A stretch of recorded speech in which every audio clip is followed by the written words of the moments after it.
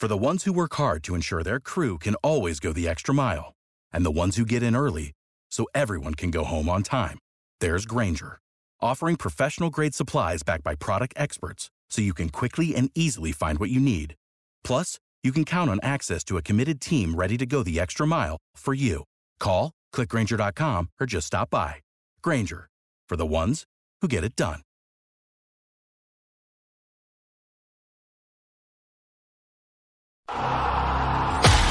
Do you bleed green? Are you an ultimate Eagles football fan? Well, you're in the right place.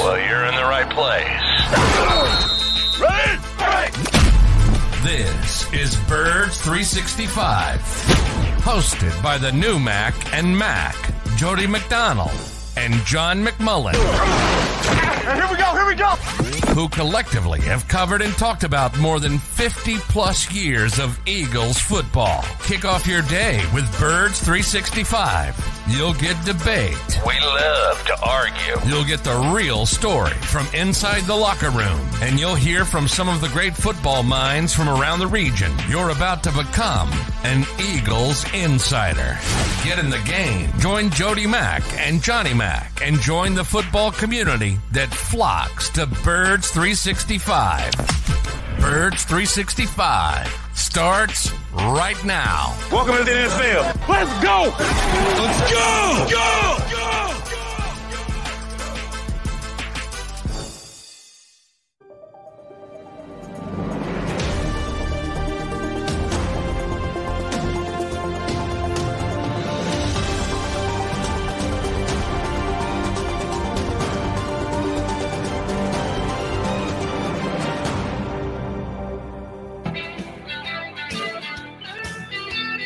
Man, I almost forgot what that open sounds like. Good to be back with you guys here on Birds 365 after a week's hiatus, first one in 100 weeks. We're back, and we will be here for you all off season long into the regular season. Not planning on going anywhere other than right here on Birds 365 on the Jacob Media YouTube channel. You've got Mac and Mac, Jody McDonald, and John McMullen. How'd you enjoy your down week, Johnny Mac? Glad to get some rest back at work. That work is rest for me, Jody. As I said before we left, I would have a big to-do list, and yeah, it was too big. Okay. Too big. All right, so now we put you back to work with us rather than the wife at Shay McMullen. And, man, we got plenty to talk about because a lot came down during the week we were off here on Birds 365. So we can go in reverse order of what happened most recently because I thought, all right, we got a full week to review. A whole bunch of things happened during that week. Yeah. And then yesterday, a lot of rumors and possibilities being mentioned and one specific action taken, and that would be the separation between the Eagles and Denard Wilson, who was a finalist for their defensive coordinator position. He did not get it. That went to Sean Desai instead. And that became official while we were out last week, so we've got to talk about that. But first things first, I guess you would say it's not surprising. I thought there was a possibility that they could keep him under wraps and keep him on the staff, but I guess a little bad blood under the bridge there, and they've decided to part ways. From the best of your knowledge, his choice, their choice, agreed upon, time to move on thing. How did it play that Wilson is not coming back to the Eagles as any defensive coach? I mean, if you listen to Nick when he talked in Indianapolis, it was pretty clear at that point he was not going to be back. To me, it's common sense. I mean, if you get passed over for a job like that, you're going to move on. That's what I expected. That's ultimately what happened. It's interesting because Marcus Hayes tweeted out something. I tried to get him for the show, but he's busy. Hopefully we'll get him later in the week. About Denard sort of pledging his allegiance to the organization. And I don't know. I'd like to flesh that out further with Marcus. I will at some point as well. But,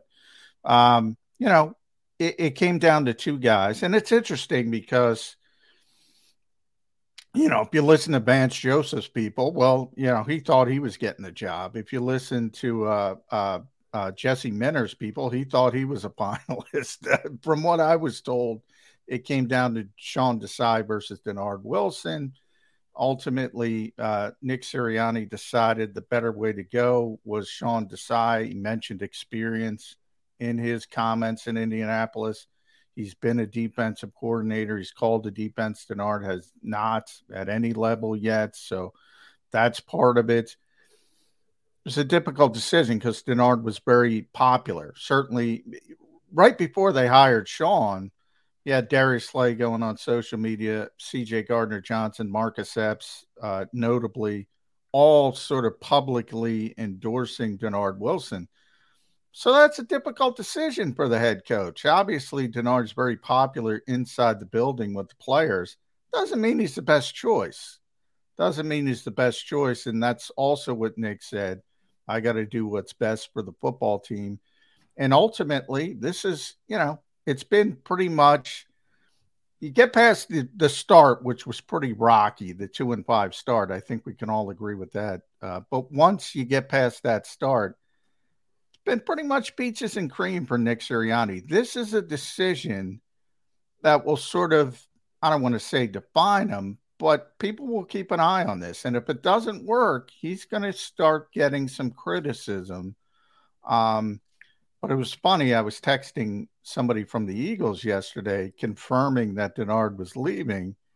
And he's like, so many of the fans hated the coverages and now they want Denard. It's like, which one is it? Right. Which one is it? But, that's just part of it. So I think because the players like Denard, all of a sudden that resonates with the fans. Sean Desai is very well respected around the league. I think people are going to be happy with him when they get to see him, when they get to know him. But we'll see. I mean, it's up to Sean Desai. This is now, Nick has made his decision. This is now up to Sean Desai to prove he was correct. That's basically where we are. And the Desai thing didn't become official till after you and I took off for the week.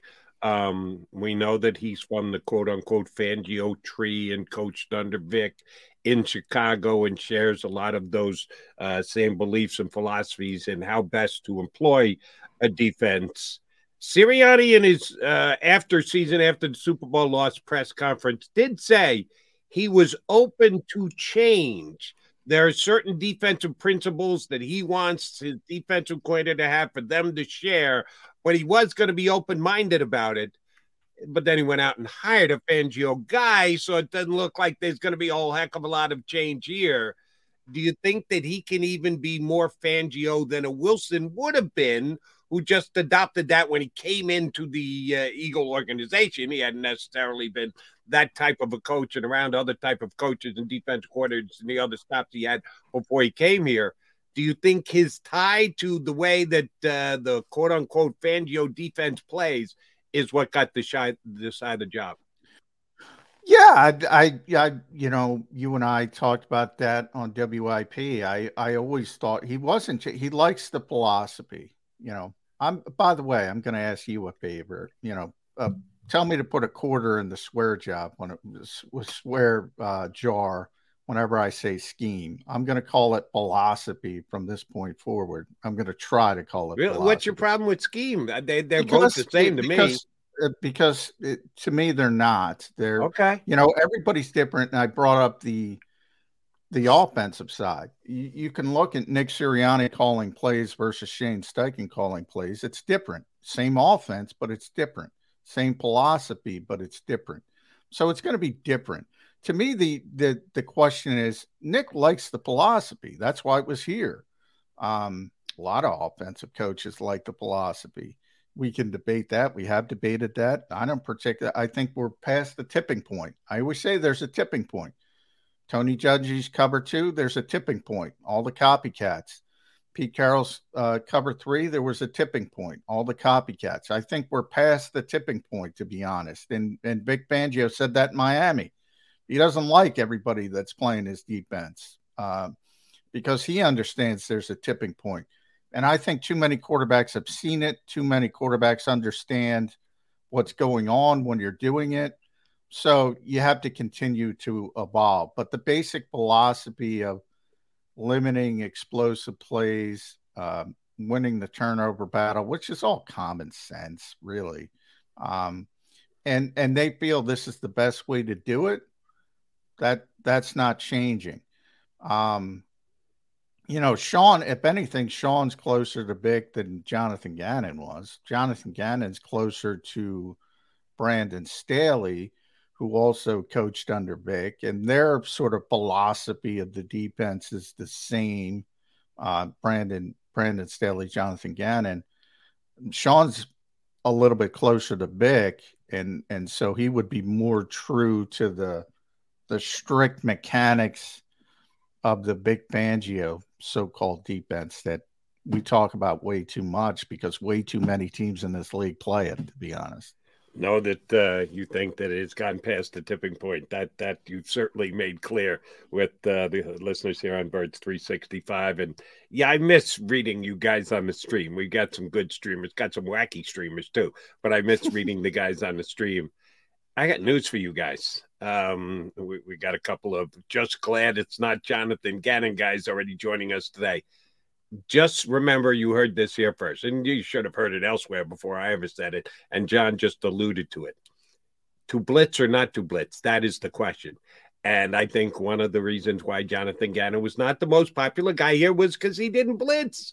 Philadelphia Eagle fans love the blitz, Johnny Mac. They have for 35, 40, 50 years. I thought the goal was sacks, Jody. I try and say that every day here on Birds 365. And to some people, it just doesn't sink in. No. I'll make a prediction right now. I see, like, I'm getting the I love Jonathan Gannon crap, which I always get. And so, did I say anything nice about Jonathan Gannon? I barely mentioned the guy, except he was the defensive coordinator of the Eagles and in the philosophy and scheme they play. The whole... We talked about that word scheme. I'm trying to change. Aggression is not a damn scheme. What is wrong with you people? You just got 70 sacks. That's the goal. The goal is to get 70 sacks with 4 rushers. Then you're really cooking with gas. Right. And I like crunching the numbers, and the numbers were phenomenal this year for the Eagles in getting the job done, getting home, getting to the quarterback, putting him on the ground. You can't replicate what the Eagles did this year. Oh, I'll tell you right now, next year under Mr. Coach Desai, they're not getting 70 sacks. No, they are absolutely not. And they are not going to blitz. If you're just talking about percentage of plays, they will blitz less this upcoming year than they did the last year. Now, that one I'm only about 90% sure. The non-70 sacks, I'm about 99% sure. Yeah. But if you track Desai and his 1 year in Chicago, he didn't blitz as much as Gannon did.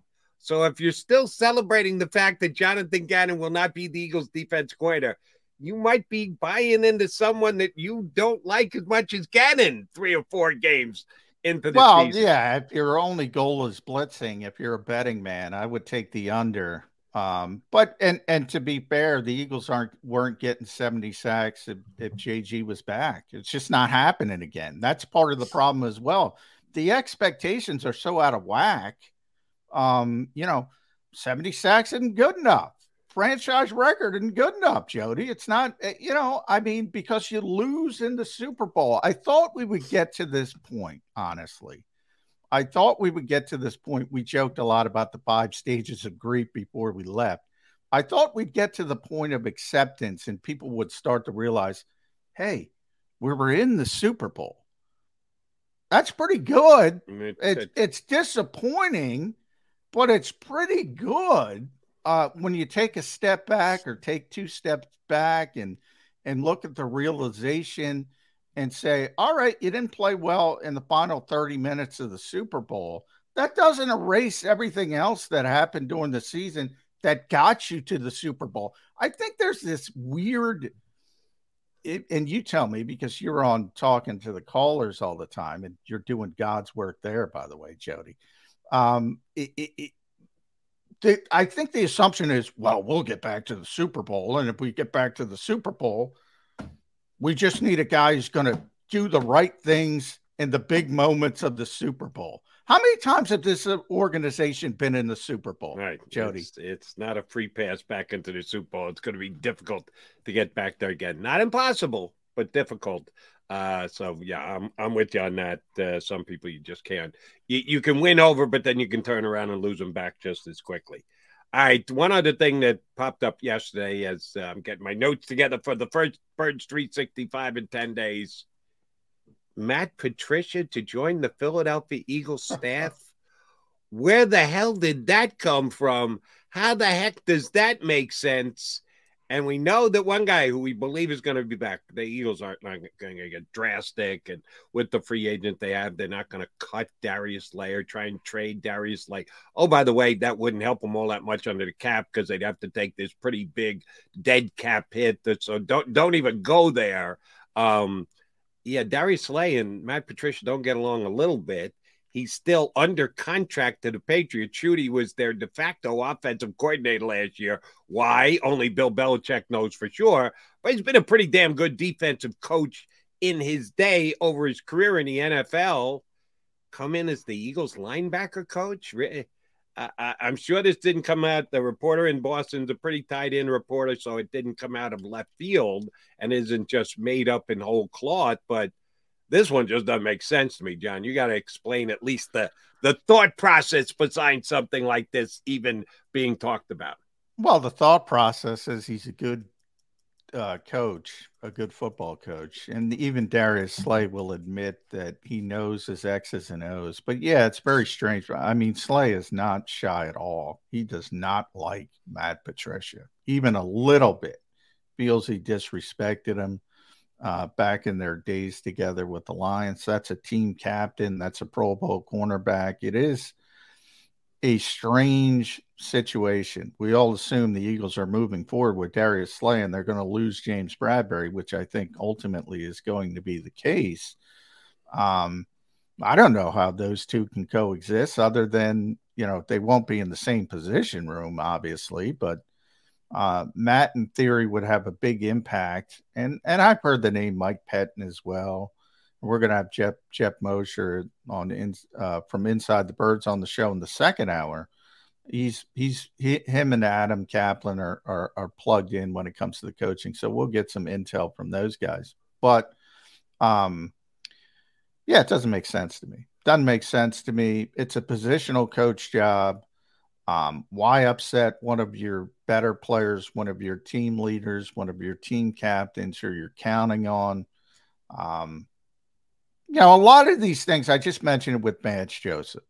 If you saw the stories coming out when Vance took the defensive coordinator job in Denver, you'll see a bunch of stuff. Well, he had a decision between Denver and Philly. No, he didn't.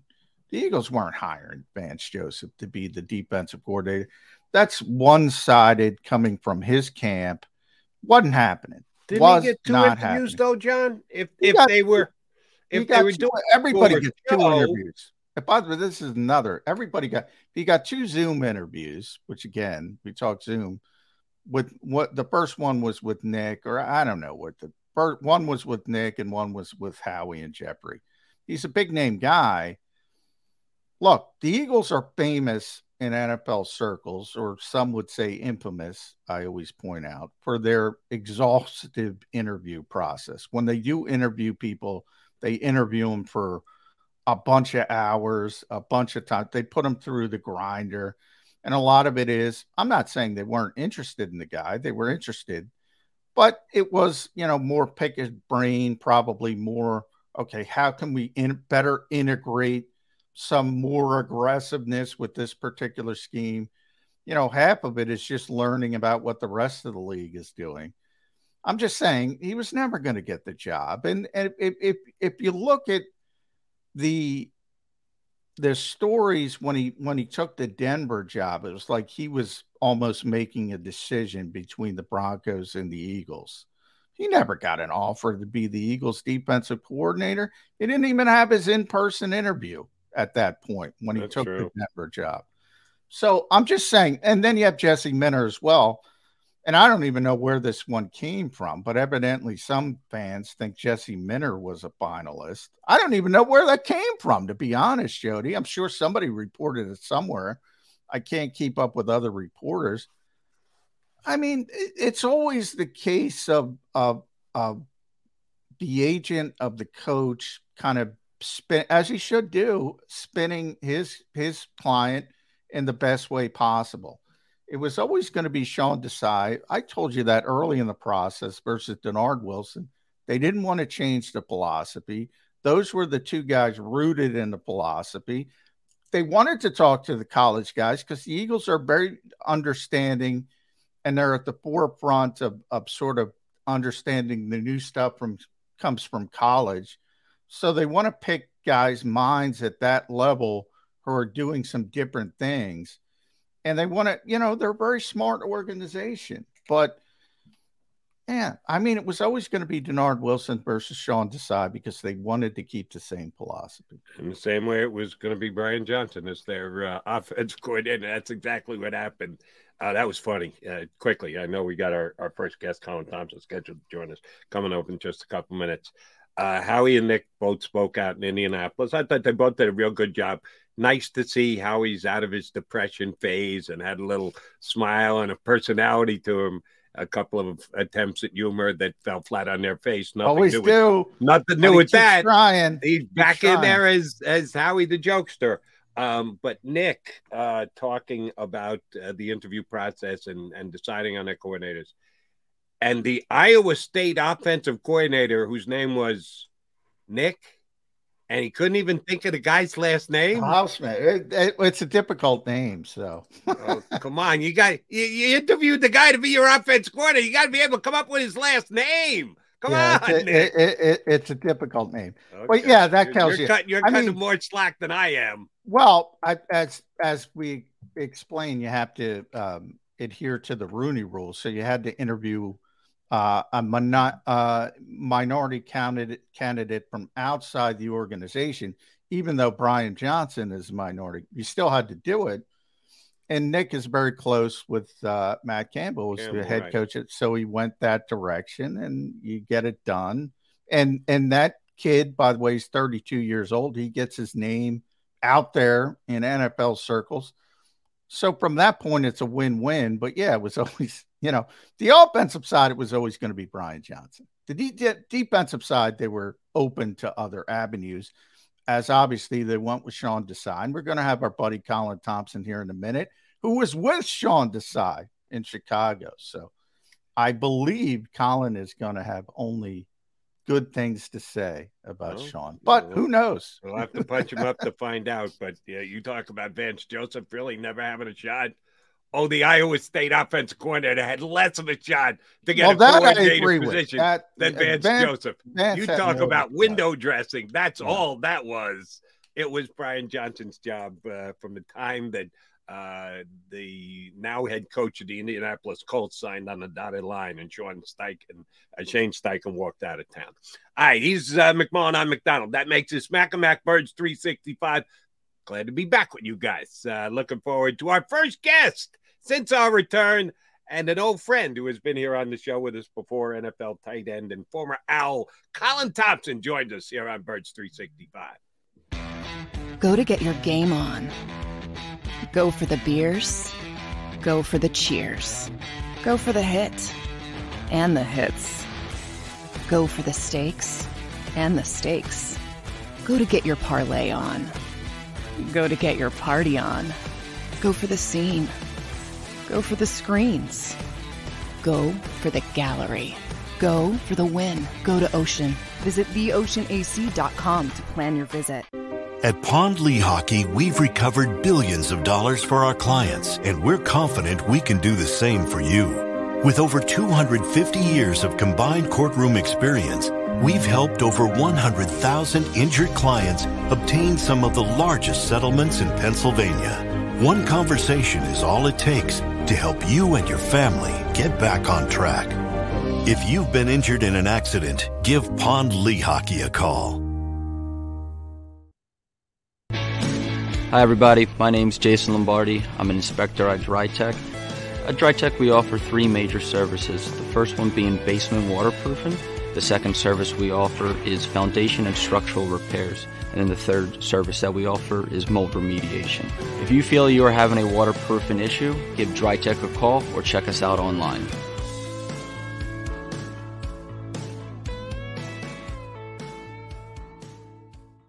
Jeff D'Ambrosio doesn't need a special event to appreciate his customers. Jeff shows his appreciation to them every day of the year. Jeff makes sure to stock more new inventory than anyone and guarantees prices and payments that nobody can beat. There are so many reasons that thousands of customers know Jeff is the easy, friendly place to do business. More for their trades. No judgment zone for credit issues. The best, most reliable service department in the country. That's why I like Jeff, and I know you will too. Jeff will satisfy you every day. Jeff D'Ambrosio, Destination Downingtown, Owner Appreciation Event. We all know that taxes are just part of life. It's true during our working years, but also in retirement. But what you might not know is up to 85% of your Social Security benefits might be taxed. Our team at Thrive Financial has helped retire thousands of people across the Delaware Valley by asking questions they never knew they needed to ask, including how their Social Security benefits might be taxed. It's time to be proactive on taxes. Get your Thrive Retirement Tax Playbook today. Plan your day with confidence. Keep the umbrellas on hand. With Action News and AccuWeather. Numerous tornadoes. Your go-to team when severe weather strikes. The water is still rising. Keeping you prepared wherever you watch. Action News and AccuWeather, the team you trust.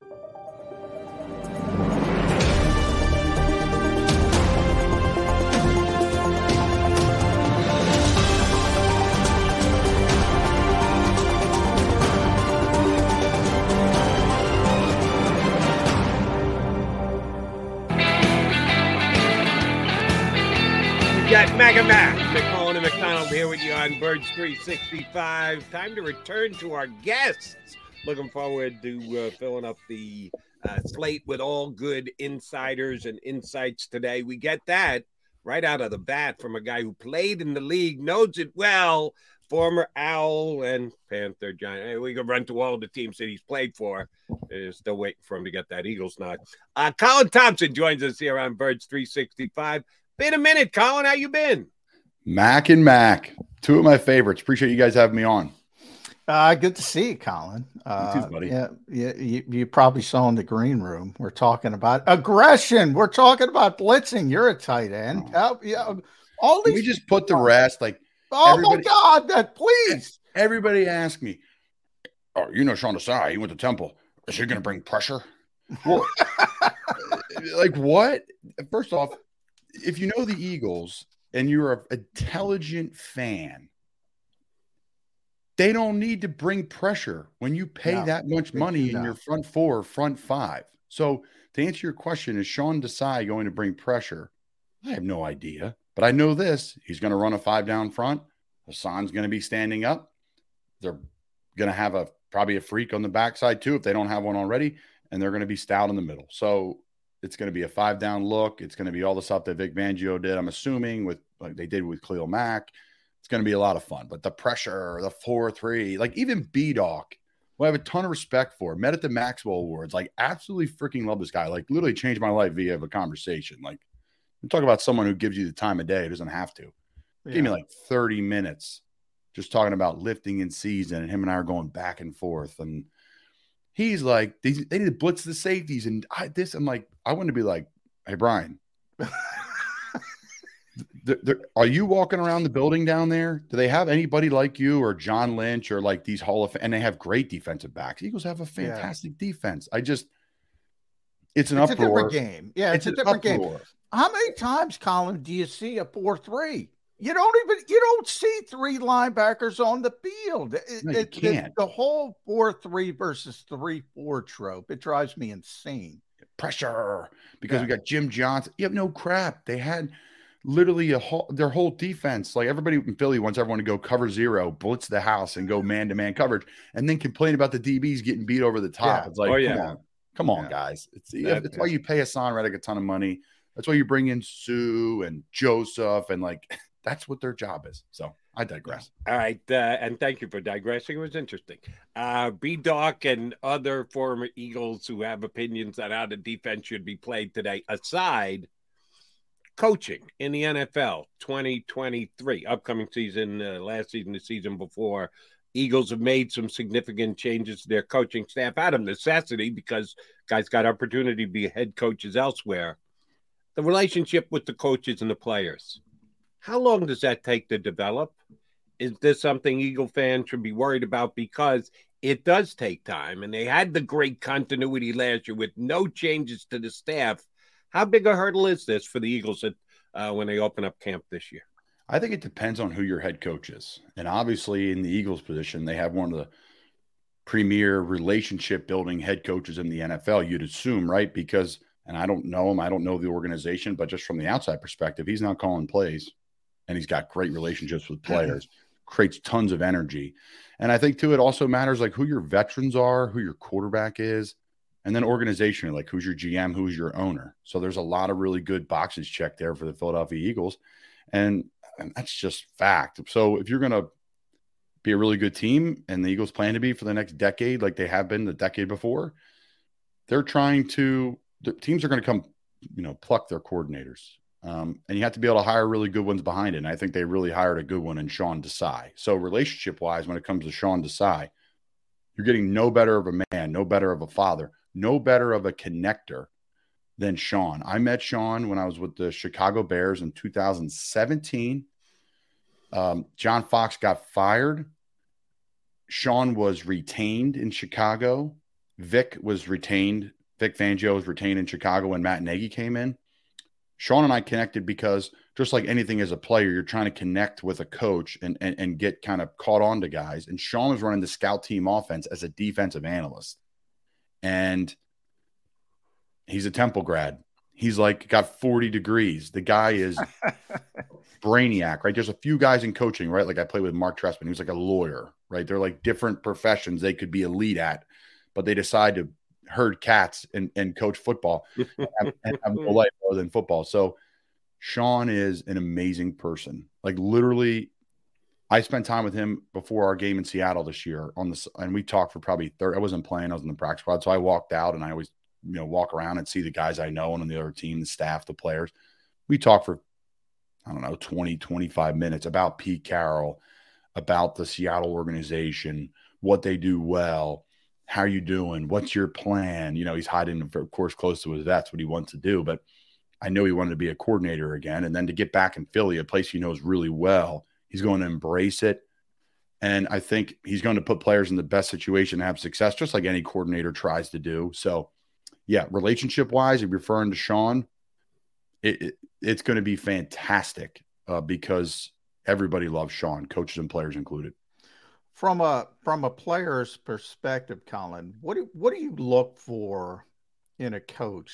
And a position coach first and then a coordinator, because, the Eagles, we know the season, we know where they went. They're in the Super Bowl. They collapsed defensively in the final 30 minutes. Jonathan Gannon gets the head coaching job in Arizona, and all of a sudden CJ Gardner-Johnson saying, you got to put us in better positions to succeed. Now, from the outside looking in, Colin, I'm saying you were in the Super Bowl, right? You had a career year. Somebody did something. I mean, maybe CJ did it all himself, but as a player, do you think that's just frustration? What are you guys looking for from the coaching staff?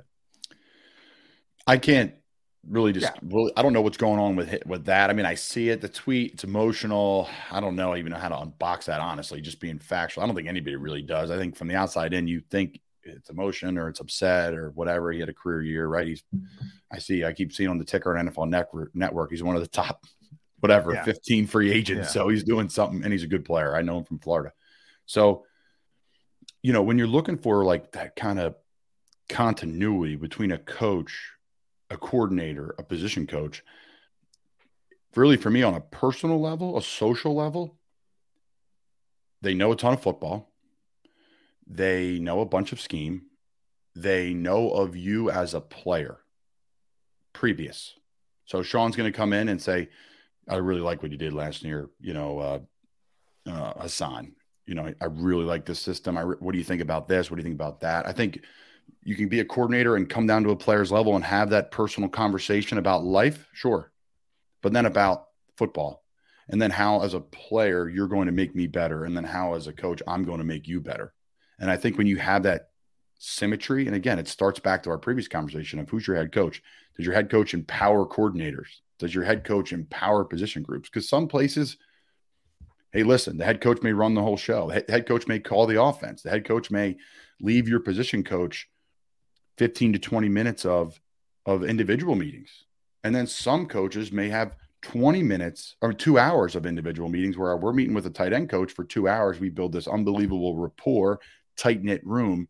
So it's like the balance inside the room that a lot of people don't talk about too, in the building of where's the allotment of meeting time to build those relationships. And I don't know those questions. It's probably a great question for media to ask Coach Sirianni, because it's like, what's your philosophy on longer individual meetings? Because to me as a player, I really enjoy them because you really get to learn a lot. Go ahead, Jody. One thing that I think you got to give Sirianni credit for is he empowers his coordinators. There's no question about that. Within 5 games, he turned over the play calling to Shane Steichen, and everyone knew from day one that it was going to be Gannon's defense, and Sirianni wasn't going to be overruling what he wanted to do. So that's a major strength for the Eagles. They've got the right guy in place to do that. So let me go there with their new offense coordinator, Brian Johnson. And Nick did a very good sales job when he talked about him, made the official announcement out in Indianapolis that he was a major contributor to all the coaching meetings when they were putting their weekly game plan together, that he was on the headsets on Sunday and was a contributor there as well. But he's never called the plays. And just my opinion, and I know John and I share this one, Shane Steichen's a damn good play caller. Man, he really blossomed in his year and change calling plays for the Philadelphia Eagles. Other than Nick say-so, why do we think Brian Johnson's going to be a good play caller for the Eagles? We know he's going to have a great relationship with the quarterback, which is important because it's been in place for 20 years, but he's going to actually have to call the plays on Sunday. Why should Eagle fans believe the Eagles are going to be able to go on and without skipping a beat be the same offensive play calling team they were this past year? Who's your offensive line? Who's your quarterback? Who are your gadgets? It's all about the players, huh? You got the right horses in front of you. I know. Is that what you're telling me, Colin? Who's the Jimmy's gadgets? and Joe's, baby. It's not X's and O's. It's Jimmy's and Joe's, man. And listen, it pays. I'm not taking anything away from a signal caller. Every signal caller would say the same thing. It's real easy to call plays when you're running an RPO and the offensive linemen are double teaming the 3-tech up into a linebacker's lap, and the quarterback's like, should I pull it? Should I hand it? Let me just hand it here and let's get 12 yards. So I think the Eagles have really built personnel-wise, no shocker, top 4, top 5 roster in the NFL. You can argue maybe 1. So on the coordinator side, I don't think people understand, and you guys do, but assistant coaches are heavily involved in game planning. I mean, they come up and do a whole presentation. This is what our third downs, a quarterback coach doesn't even call plays. This is what our third down is going to be. Tight end coach goes up. Guys, this is what our red zone is going to look like. Here's our top 5 calls in the red zone. Running back coach comes up. He's talking about protections and what checks we can get out of it. So they're all kind of sharpening their sword in a way all season long on different phases, different things, different protection, different blitzes. Here, we saw this. We played Atlanta week 1. We're playing Atlanta week 8 too because they're in division for the Eagles. Dallas did this week 1. We're going to save this for week 10. So there's this constant, they're always getting that repetition. They're always getting that repetition. So again, I get it. He didn't call plays. I'm sure the preseason, they're going to be putting them in spots to call plays during practice. They're going to be putting them in spots to call plays in the preseason games, challenging stuff. So I think he'll be fine. He's going to put the work in, I'm sure. And the staff's great. And the staff that comes in underneath him, now that he's promoted, is going to prop him up and help him out too. So it's a joint effort. It's not easy calling plays, and the guys that can do it are really good. And I truly think it's Jimmy's and Joe's, not X's and O's. Yeah, it is. You and I agree on that, Colin. It's a personnel-driven sport. And I think, football more than other sports, coaching matters. But, I mean, Andy Reid's one of the best coaches of all time, and I've seen him have bad seasons. It's not like he turned into a bad coach that season. If you don't have the talent, it's really difficult. We see it with Bill Belichick now. Yeah, it's easier with Tom Brady than Mac Jones and everybody else. So I agree with you with personnel, but then it comes down to when you get in big spots and, you know, we go back to Super Bowl 57 here in Philadelphia and we say, hey, you know, I look at the raw numbers and I say, they gave up Patrick Mahomes 182 passing yards to the best quarterback in the world. Now, if I told you that before the game, you'd probably go, well, the Eagles are probably going to win that game. Turnovers. They didn't win that game because a player, and I know I'm putting you in a bad spot, but if you go back to Super Bowl 52, where the Eagles won, Brandon Graham makes the strip sack late. Player made a play. They still gave up 505 passing yards to Tom Brady, but a player made a play in a big spot. I love Jim Schwartz. I think Jody knows. I think Jim is great, but that's Brandon Graham. Go get the quarterback on the pass rush, make a play. He did it. They didn't do it this time around. To me, it's as simple as that. Do you look at it different as a player? Well, there's a couple things to unpack there. One, the play was made, but it wasn't made by the Eagles. It was, and you could say maybe it wasn't made by the Eagles, or it was because, and Jalen will tell you, when Jalen's scrambling on the RPO and pulls it, he's got to have two hands on the football, or he's got to tuck it, right? And that ball popped out on him. It didn't just pop out of his hands. They made the play to force that out. All season long, he's been pulling it probably and running with it, and, you know, nobody was home. Well, the Super Bowl, everybody's got that stuff. Boom, they popped the ball out, they scooped and scored, and they made that play. That changed the game. Eagles, in my opinion, looking at things, how they train, you know, should have continued to be maybe a 2-score game. Maybe they come back because Mahomes can throw and they can navigate offensively like no one can, moving the football down the field. But like you said, John, I mean, how many passing yards did they lay it up against the best passing offense in the NFL? Maybe not on paper, but everyone's pretty scared of it. So, no, I think it's a great point. I think it's overreactionary. Let's make Eagles fans awesome. I think but at the end of the day, guys, it's like, man, that was a great Super Bowl. They lost by 3. And I think it's the beginning of something special in Philadelphia. I don't think it's any secret around the league, the way they're built, the draft capital, the players. It's going to be interesting how they handle the quarterback situation moving forward, though, financially. Really, I mean, no matter who Jalen is, whatever, there's just quarterback X now. Do you max a guy out? Yeah. Right? Do you franchise tag him? Do you, God forbid, trade him? Right? Like, what now? It's a serious. Oh, don't say that. But I mean, the point is, like, right? You see it all over the league now. What you do. You know, we're going to see quarterback movement. But the Eagles, one thing Howie Roseman said in Indianapolis, Colin, and I thought it was interesting because we always talk about you have these windows, and the Eagles had this window to build this great roster because they didn't have to pay the quarterback. Now they have to pay the quarterback. But Howie said something interesting. You know, the only thing better than not having to pay the quarterback is essentially wanting to pay the quarterback. And they now believe they have a superstar, and they have no problem paying the quarterback.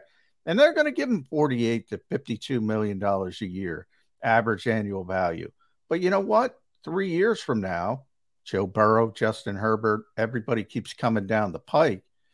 That deal's going to look like, you know what? You never say, it's hard to say to people, $48 million isn't that much, but but you got to look at it 4 years from now. 4 years. No, it's interesting. Like it's a great point. Like, we want to pay that guy. Of course, when he's your guy, you pull the trigger. And I'm not saying he wasn't the guy. It's just the entity of the quarterback position in the NFL today.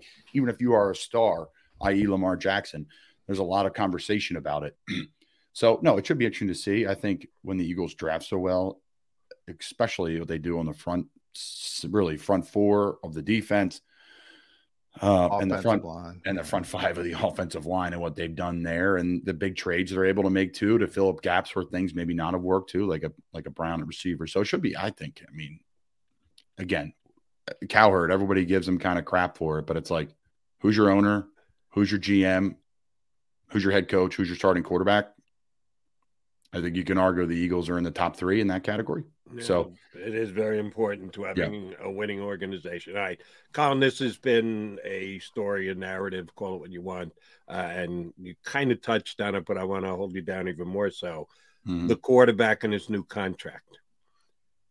Should the Eagles expect a discount, a bargain slightly less for the good of the team move from Jalen Hurts, or should Jalen Hurts get every last penny the market calls for in his next contract with the Philadelphia Eagles?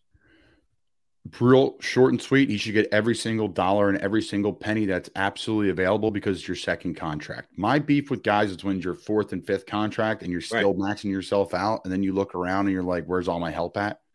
That's where, to me, it's like, okay, well, I mean, you're taking that kind of money. I'll say this about Jalen too. We were talking about this last night. Would you rather have a quarterback that's been really good to great for the first 5 years of their career? Or would you rather have a quarterback that has gotten better every single year? And it was funny, again, in sports talk radio, how Jalen, the deep ball, I'm like, this is great for this kid because Jalen gets better. You don't just squat 700 pounds. Those videos like overnight for fun. Like that guy is extremely dedicated to his craft, and anything that he's going to have a weakness at, he's going to work on. So that's a guy who's going to work on his weaknesses like crazy and build his strengths up. So yeah, like Howie's saying, you invest every dollar in this guy because they see, not because of what his performance is. Of course, the performance shows itself, but they see the kind of the feet under the water with the duck, meaning what goes on in the facility, how he handles himself, the film. He's got commercials now. Like, dude, it doesn't even matter. The guy's just an assassin. So that's a great question, Joe. I just think that type of guy, he's worth every penny. Yep. At Colin Thompson, TU, those Temple guys, you guys are thick as thieves. Sean Desai is a former Temple guy. Like you said, Colin, he's got about 47 degrees. I do want to get in the weeds with you about the so-called tush push as a tight end, because you'd be one of those guys pushing the quarterback ahead. Now, Eagles fans are very upset about this because they had so much success. They sort of innovated this philosophy. But I kind of look at it as a little bit counterintuitive. I think the Eagles should want it banned for this perspective, Colin. I don't think Jalen needs it. I think it's an insurance policy with Jalen, whereas I think every other team, they're going to copycat it, and their quarterbacks, for the most part, need the help. I don't think Jalen needs the help. I think the Eagles should want it banned. That's a great point. I'm a tush push guy. It's old school football.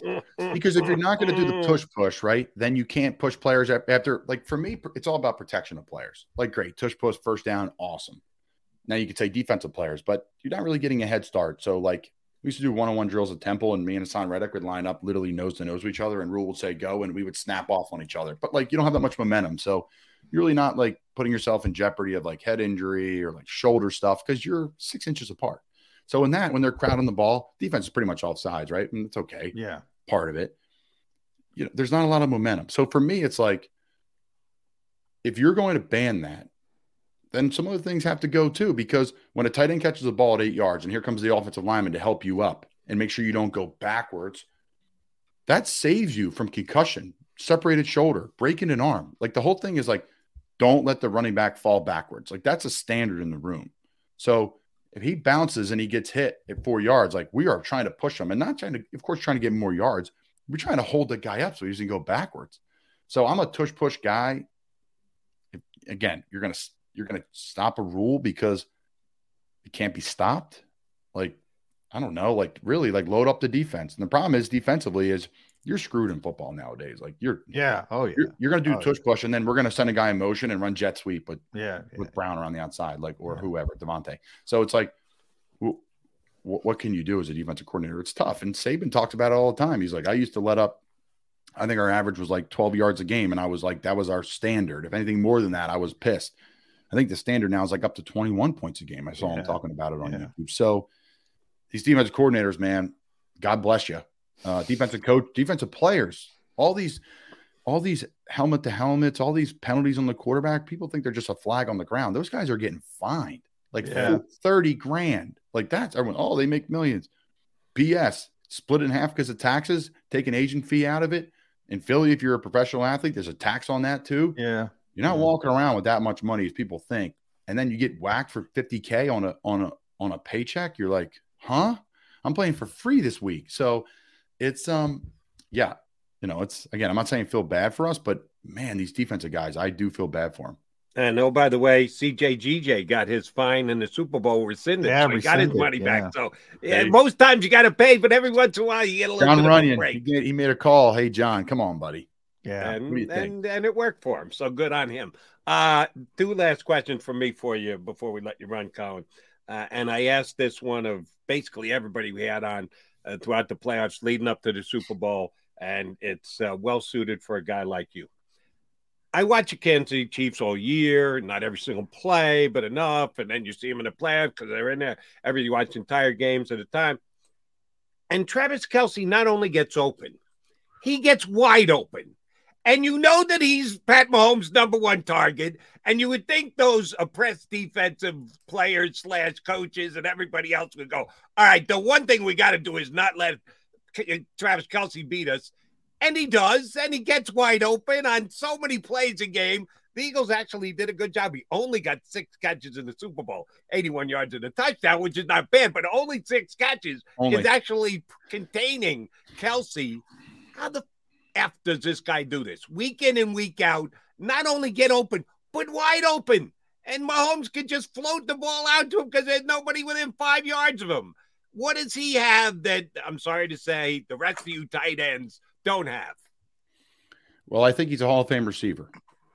I don't think he's a Hall of Fame tight end, first off. And that's no disrespect to Travis. The guy is an elite, if not the best wide receiver in the NFL, period. I mean, I'll say this, and here's why it's allowed. Again, who's your coach? Who's your quarterback? He doesn't play by the rules.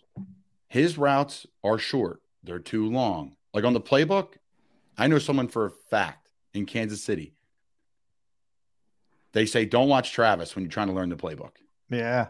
Because I say that all the time, Colin. He doesn't play by the Yeah. Go ahead, John. He and Patrick have an unbelievable feel. And they don't play by the rules. You saw it. Yeah. You saw it in Kansas City on that 2 years ago. Boop, when they were down like whatever. They were playing who was it Buffalo? Yeah, Buffalo. I texted my buddy Ryan Bates, who's a Wood guy, Penn State guy, former Eagle. They traded, and he's a starting guard for the Bills. That's how good the Eagles are at taking offensive linemen. But I digress. I said, great win, bro. Let's go. Super Bowl bound. 9 seconds left. They went down the field, and I'm like, I'm so sorry, buddy. So my point is, it was like sandlot football. He ran like a little drift route. He ran a little in when he was not even supposed to do that because they're trying to get out of bounds. Yeah. Like Andy didn't even bless it. So my point is, as a defender, like if you're a defensive back or you're a safety or you're a linebacker guarding him, you play by the rules. Okay, he's at 10 yards deep here. Okay, what's he going to run? Corner? He's going to break in or he's going to run a seam. Can't run much else. You can run a stop. He'll do some whack shit and roll out of it, spin, and be wide open over the middle, catch, tuck, and he's explosive enough to hit it for 50. Yeah. So you're like, and he'll jump over you, he'll run through you. Yeah. So I think the fact that, first off, he's extremely gifted. He works extremely hard. And then the other fact that a part of that offense and who the quarterback is too, like this is an even like Joe Burrow, who like is an elite quarterback, but Patrick Mahomes is elite, and then he does things that are so off the cuff. Crazy. Yeah, and crazy. Throwing against his body. Yeah. So I think Andy supports it, obviously. And I think he plays by his own rules and it allows him to have success. Like he runs his shallow routes like across the field. He runs them in like 1 yard. They're supposed to be 5 to 6. He'll catch it at 1 and bend it to 5. Like he just does it. The linebackers are waiting to jam him from running across the middle. He runs right through the heels of the defensive lineman. So I stole it. And Colin coaches, you still coach kids in Cape May, right? At times. I'd say build 3 to 5 yards across the field, 6 yards. You're going to look and you're going to open up a little bit more. It's going to bring you back down. So set the angle for 6. It's going to bring you back to 4. But I stole the way he runs shallows from him, and I get open now because of it. So thank you, because I'm slow and fat. So thank you, Travis. It is amazing, though. Like I always say with Steph Curry in basketball, if you're trying to teach a kid to play basketball, don't show him Steph Curry. Don't show him Patrick Mahomes. Don't show him Travis Kelce, because they do shit other people can't do. So I'm with you 100%. They have permission to do it, which I think is unique in professional sport, any sport where you have a governing body, for lack of a better term, above you saying, this is how the position's played. This is what you do.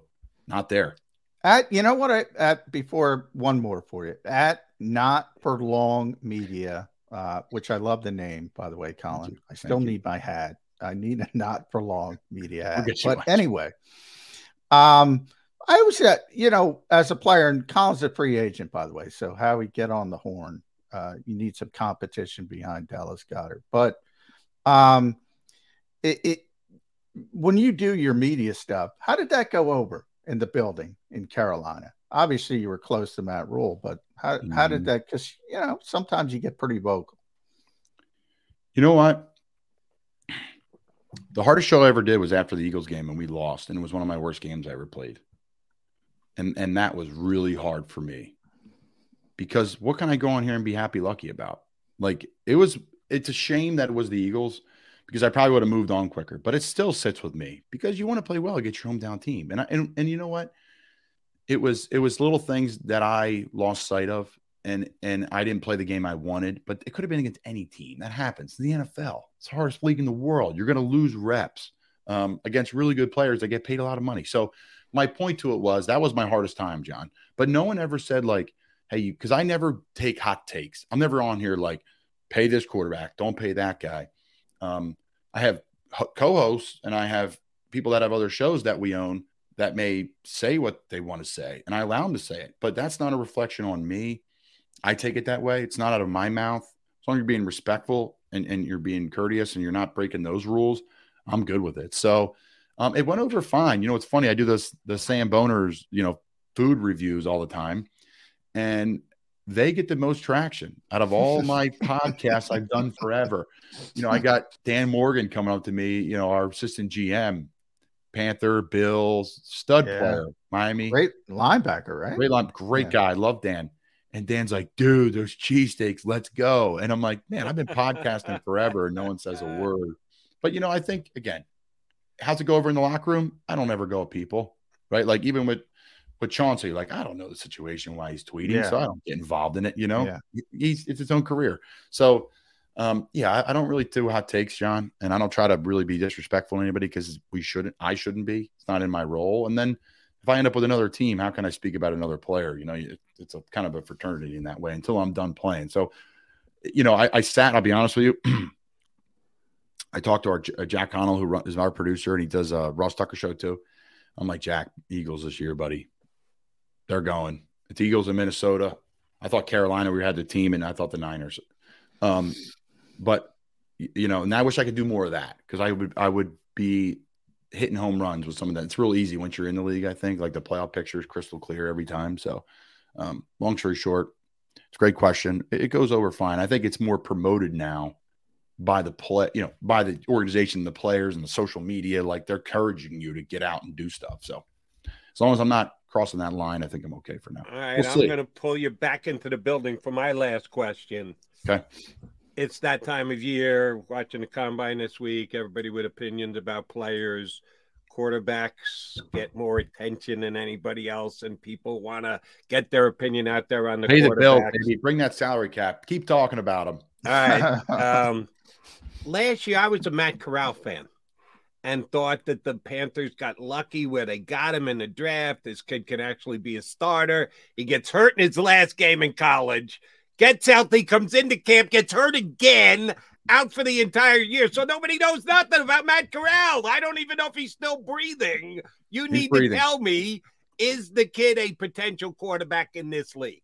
I think he is. And I was able to rehab and train with him. I had a couple of nicks this year. So, you spend time together in the dark days with a couple guys. You get to know them a little bit when you're on the stationary bike inside the bubble and the whole team's outside, the music's bumping. Hey, you won 2 in a row and everybody's, happy-go-lucky. And you and like 4 other guys are sitting here like, man, I'm dying to get back to play. And you really learn about a lot of guys that way. Sure. So I learned a lot about Matt. He worked his ass off. He had a crazy injury in preseason against New England, I believe it was. So, no, I'm a fan of Matt personally, because I really think how you are as a human is going to show as a player. It really does. I mean, look, again, i.e. Jalen Hurts. So I think Matt's an NFL quarterback, and I think he'll be fine. It's going to be interesting to see what they do in Carolina. Really is. I really, truly believe. I'm not even on the roster anymore. I think it's one of the best rosters in the NFL. Obviously, this year, things were kind of hectic in multiple ways in a lot of key positions, head coach, quarterback, running back, star running back leaving. So, or getting traded, I should say. So yeah, I don't know. We'll see what happens down there, but they got a really good roster. They got a class act as a head coach. I can tell you that. Frank, yeah, I've yet to meet him, so I'm excited for what they got. Hopefully, I can end up back down there. I'd love to be back there. Well, you're going to end up back here on Birds 365 with us. That I can guarantee you. Thank you very much for jumping in with us today. Gave us a lot of time. Wherever you do land, surely we're going to be on top of it with you, and we're definitely bringing you back. Appreciate you jumping in today, Colin. Thanks. Hey, thank you, Jody. Good to see you there. J-Mac, as always, appreciate you guys having me on. Thanks, Colin. Colin Thompson, NFL tight end, practice squad player for the Panthers this year. Still hoping to land someone this upcoming season. And, man, does he know his stuff, except for the last thing he said. Panthers, one of the best rosters in the NFL. He got a little too ingrained there this year. He enjoyed himself, enjoyed his teammates a little bit. Yeah, well, those are guys, you know. I do think they're better than what they showed last year from a talent perspective, but that's one of the reasons they moved on, and Frank Reich is the head coach down there. So I do think they got to get the quarterback right, but I do think they have an opportunity to have sort of a bounce back season. But, you know, because I've talked to Colin behind the scenes. He was on the Eagles. He was on the Vikings, who had a good team. He was on the 49ers. It is kind of clear for guys in the league. They kind of know who the good teams are. Except he added the Panthers there at the end, which I'm going, now I don't know whether to believe is Matt Corral's story or not, that Corral's a player, because I really did love the kid coming out of college. For the ones who work hard to ensure their crew can always go the extra mile, and the ones who get in early so everyone can go home on time, there's Grainger, offering professional-grade supplies backed by product experts so you can quickly and easily find what you need. Plus, you can count on access to a committed team ready to go the extra mile for you. Call, click Grainger.com, or just stop by. Grainger, for the ones who get it done. College, and he just had a completely waste first year. We shall see. All right, Johnny Mac, Jody Mac, the Mac and Mac Birds 365 guys. Quickie timeout coming, less than 20 minutes away. Jeff Mosher, Inside the Birds, and Inside Podcast, InsideTheBirds.com, going to join us here on Birds 365. Go to get your game on. Go for the beers. Go for the cheers. Go for the hit and the hits. Go for the stakes and the stakes. Go to get your parlay on. Go to get your party on. Go for the scene. Go for the screens. Go for the gallery. Go for the win. Go to Ocean. Visit theoceanac.com to plan your visit. At Pond Lehocky, we've recovered billions of dollars for our clients, and we're confident we can do the same for you. With over 250 years of combined courtroom experience, we've helped over 100,000 injured clients obtain some of the largest settlements in Pennsylvania. One conversation is all it takes to help you and your family get back on track.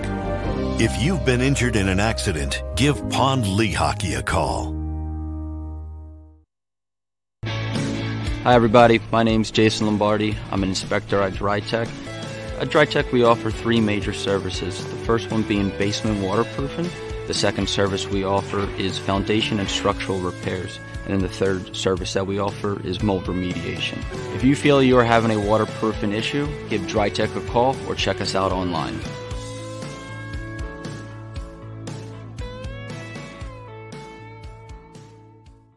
Jeff D'Ambrosio doesn't need a special event to appreciate his customers. Jeff shows his appreciation to them every day of the year. Jeff makes sure to stock more new inventory than anyone and guarantees prices and payments that nobody can beat. There are so many reasons that thousands of customers know Jeff is the easy, friendly place to do business. More for their trades. No judgment zone for credit issues. The best, most reliable service department in the country. That's why I like Jeff, and I know you will too. Jeff will satisfy you every day. Jeff D'Ambrosio, Destination Downingtown, Owner Appreciation Event. We all know that taxes are just part of life. It's true during our working years, but also in retirement. But what you might not know is up to 85% of your Social Security benefits might be taxed.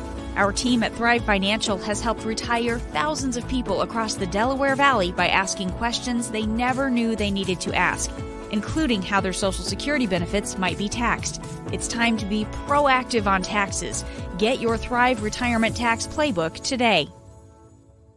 Plan your day with confidence. Keep the umbrellas on hand. With Action News and AccuWeather. Numerous tornadoes. Your go-to team when severe weather strikes. The water is still rising. Keeping you prepared wherever you watch. Action News and AccuWeather, the team you trust.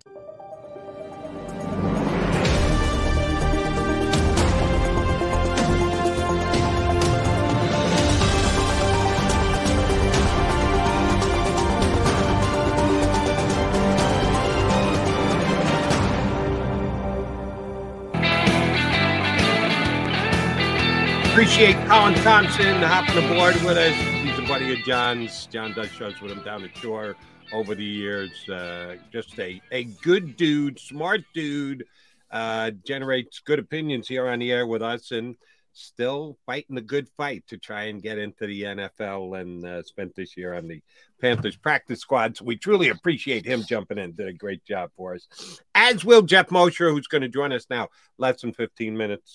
He of InsideTheBirds.com podcast, everything else. Always good to talk to Mosher. Been a couple of weeks since we talked to him.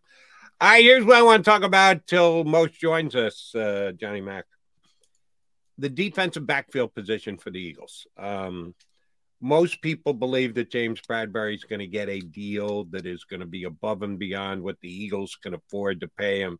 It'll be a very good year that we remember that he spent here in Philadelphia, making a Pro Bowl, making All-Pro, helping the Eagles get to a Super Bowl, but poof, he's going to be gone.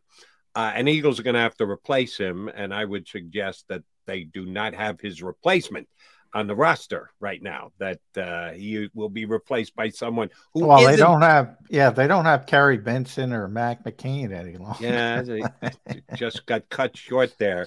And sorry, we're Mac fans, Zach Mac or Zach Mac, whatever you want to call him.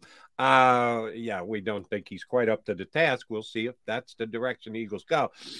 They'll either be bringing in another veteran, less expensive player, or more likely drafting a cornerback with a high pick, like maybe number 10 in the draft.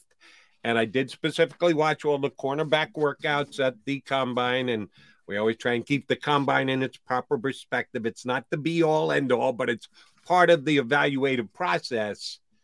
Anybody jump out at you as far as the corners with their workouts? Did the Eagles at least get to a lean position in the cornerbacks, or at least in your eyes, did you, as far as if the Eagles take the first cornerback off the board, who that should be? Well, I think the best thing from the Eagles' perspective was the quarterbacks, not the cornerbacks, because Anthony Richardson is the guy who's going to be, polarizing in draft world, but he's not polarizing in the NFL world. He's going to be a top 10 pick. He's just going to be a top 10 pick.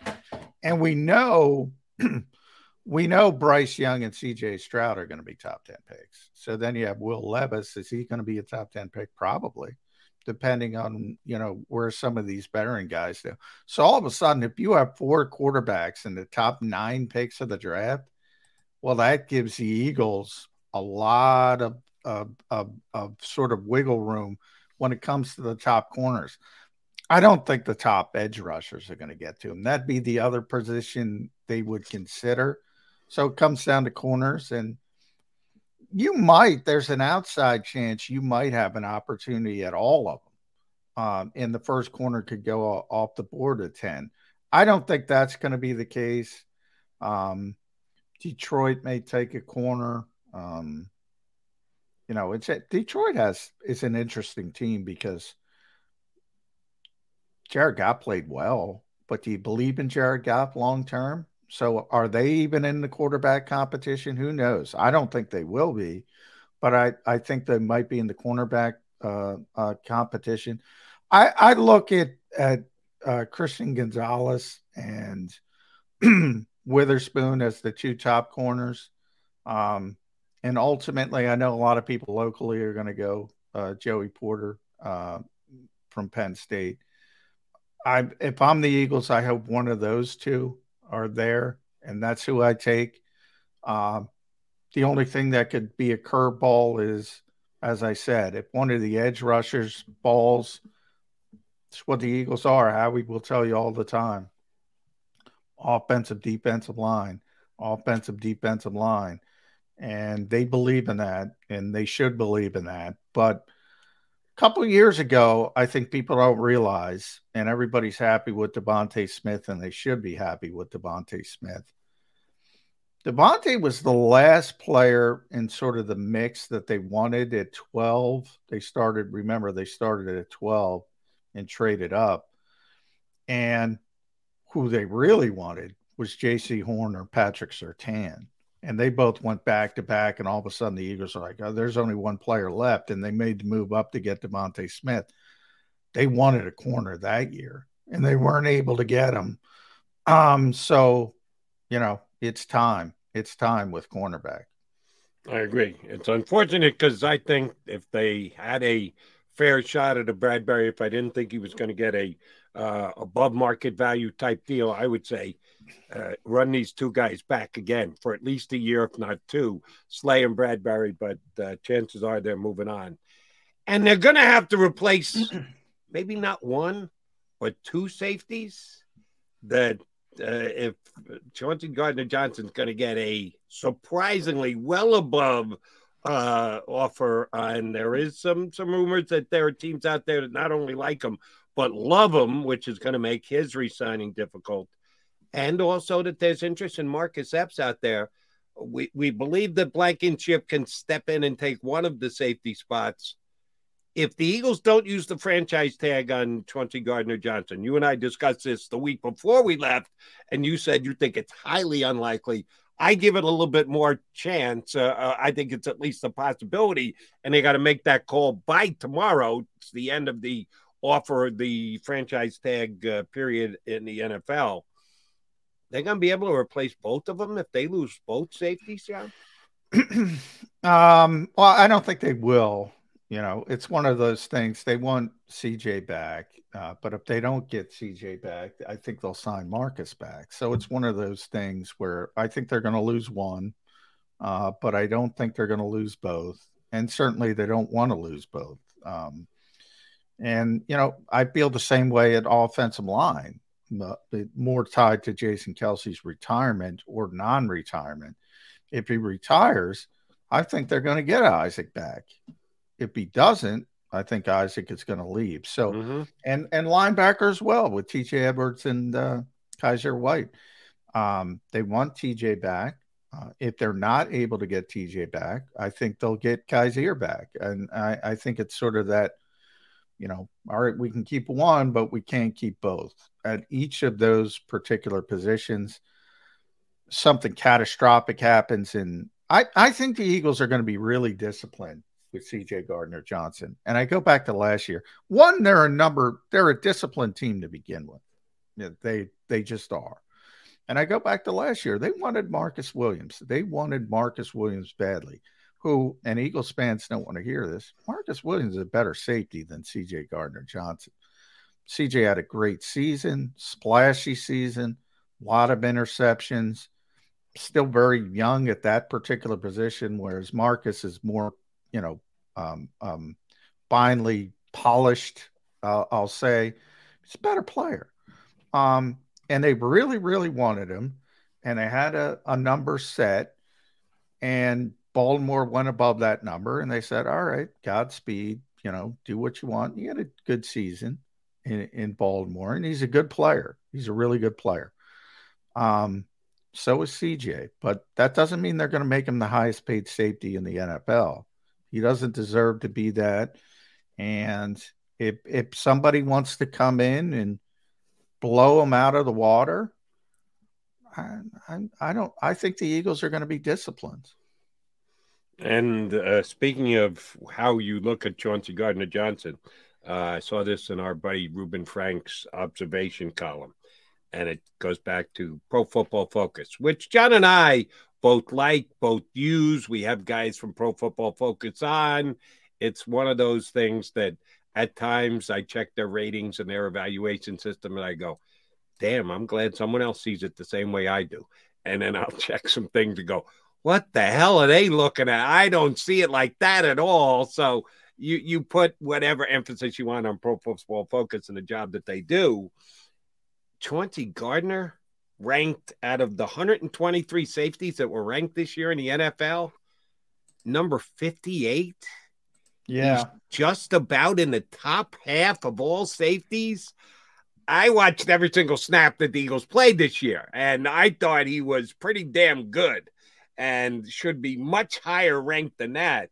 If that holds the water that we think it does across the league, or maybe we're just because we got to see every play that Chauncey Gardner made last year, is maybe the best hope for him to come back to the Eagles that the rest of the league doesn't think as highly of him as we do here in Philadelphia? Well, some, that as I said, I don't think they want to make him the highest paid safety in football. And that's what he's going to look for. And my comparison for CJ is Trayvon Diggs in Dallas, different positions. But what I mean by that is Trayvon makes plays. He just makes plays. And that's very important. I always use the baseball analogy. That's like a home run hitter. And home run hitters are more important than singles hitters. They just are. And NFL teams value that playmaking ability. Gardner Johnson has tremendous, but he's not consistent. That's kind of what I'm talking about with Marcus Williams. Is a more consistent player. Is he as splashy? No.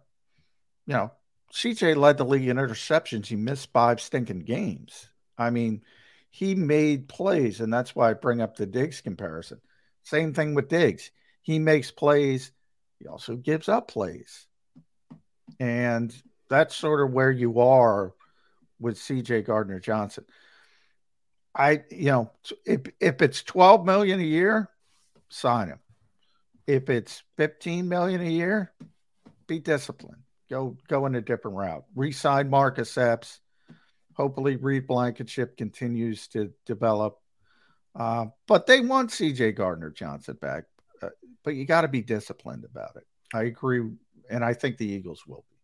And the story you told, and I remember discussing it during free agency, leading up to free agency, that you had said your sources told you the Eagles really liked Marcus Williams, and they were making a big effort to get him. He ended up signing top of the market deal with the Ravens last year, and they moved. There was a point that they moved off him and said, "We like you, but we just think this is too much to pay for that position." And we'll see if the CJ Gardner contract comes down that same road for the Eagles. But the problem is, and you pointed out the 3 different positions where the Eagles have a couple of questions. Well, the Kelsey thing it's a question for him. It's not a question for the Eagles and how they evaluate it, whether Jason decides to play.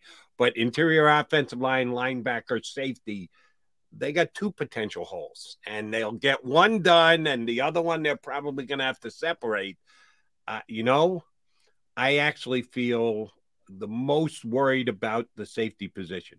Because if the worst case scenario is both guys get out of town because they get offers that the Eagles might not be ready or willing to match, I'm more worried about safety than I am linebacker or the offensive line. I think they're going to get... You talk about Pro Football Focus, by the way. You don't want to see Marcus's grade. Oh, his grades were bad too? Yeah. Oh, yeah. His really? grades were really bad. I'm looking it up.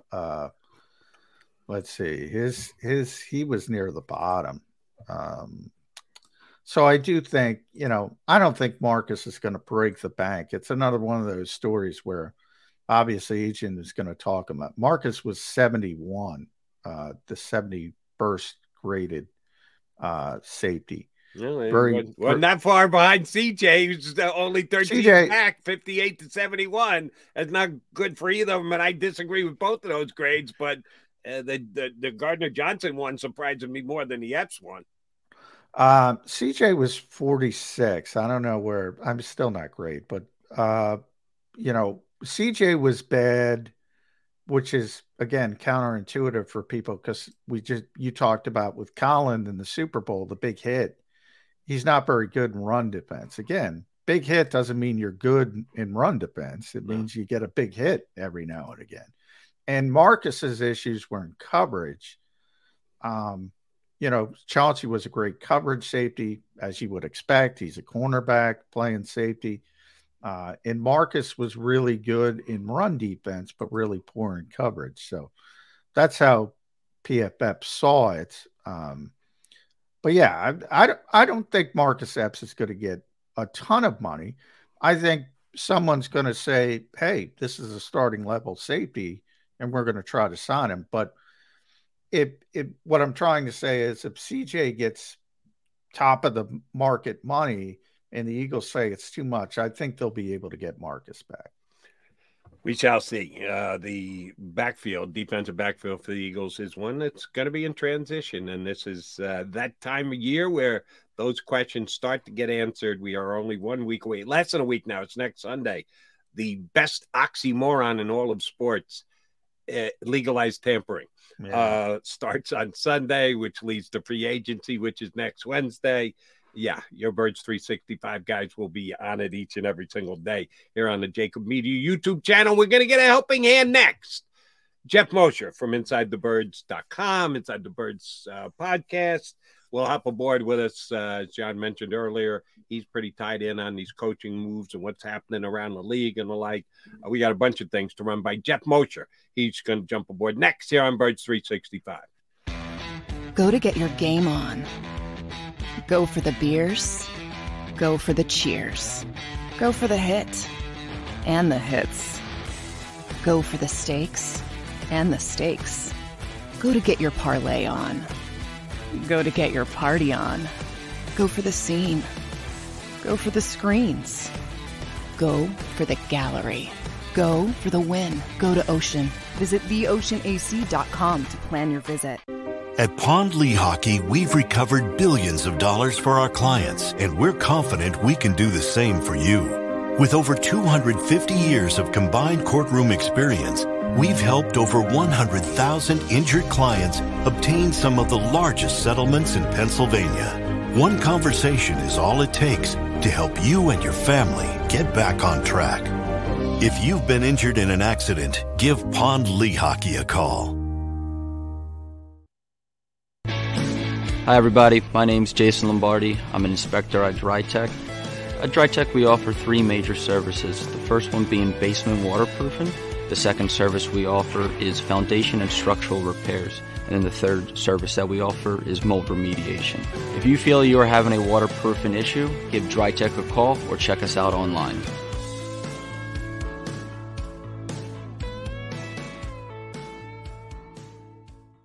Jeff D'Ambrosio doesn't need a special event to appreciate his customers. Jeff shows his appreciation to them every day of the year. Jeff makes sure to stock more new inventory than anyone and guarantees prices and payments that nobody can beat. There are so many reasons that thousands of customers know Jeff is the easy, friendly place to do business. More for their trades. No judgment zone for credit issues. The best, most reliable service department in the country. That's why I like Jeff, and I know you will too. Jeff will satisfy you every day. Jeff D'Ambrosio, Destination Downingtown, Owner Appreciation Event. We all know that taxes are just part of life. It's true during our working years, but also in retirement. But what you might not know is up to 85% of your Social Security benefits might be taxed. Our team at Thrive Financial has helped retire thousands of people across the Delaware Valley by asking questions they never knew they needed to ask, including how their Social Security benefits might be taxed. It's time to be proactive on taxes. Get your Thrive Retirement Tax Playbook today. Plan your day with confidence. Keep the umbrellas on hand. With Action News and AccuWeather. Numerous tornadoes. Your go-to team when severe weather strikes. The water is still rising. Keeping you prepared wherever you watch. Action News and AccuWeather. The team you trust.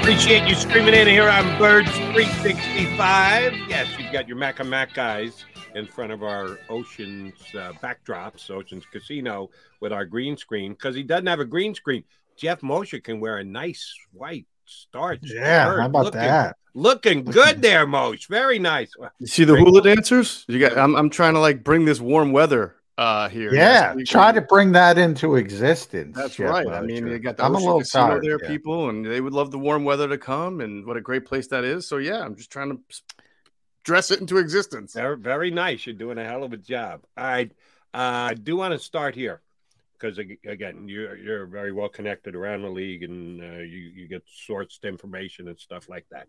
Is there any truth to the rumor that Darius Slay once grabbed the pencil from behind Matt Patricia's ear and tried to poke his eye out with it? And if that didn't happen in Detroit, could it happen here in Philadelphia this year?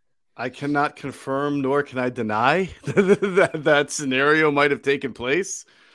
So, yeah, there's obviously friction there. And if Matt Patricia is going to be a coach on the Eagles and, there's a really strong possibility of that happening, you have to wonder if maybe Nick, who's done such a great job of managing, adversity and personalities and egos, even though Matt Patricia would not be coaching Darius Slay, I think the wounds are so deep that you would think that someone has to have an intervention, Nick Sirianni, with those two guys, sit them down, talk about the betterment of the team. And I don't know this for a fact, but I do know that when guys go through the experience that Matt Patricia went through in Detroit and they fail miserably, it can change them. You'd have to see, if Josh McDaniels as much of an egomaniac in Las Vegas. I think he is. He might be, but like everybody said, the team was going to quit on him, and they wound up winning 4 of their last 5 games. Yeah. So I think a conversation could probably help smooth things over, and the fact that Patricia will not be coaching Slay is probably a big deal. But if Patricia sat down and said, "You know what, I was wrong. I said this about you. I was clearly wrong. You made 5 Pro Bowls.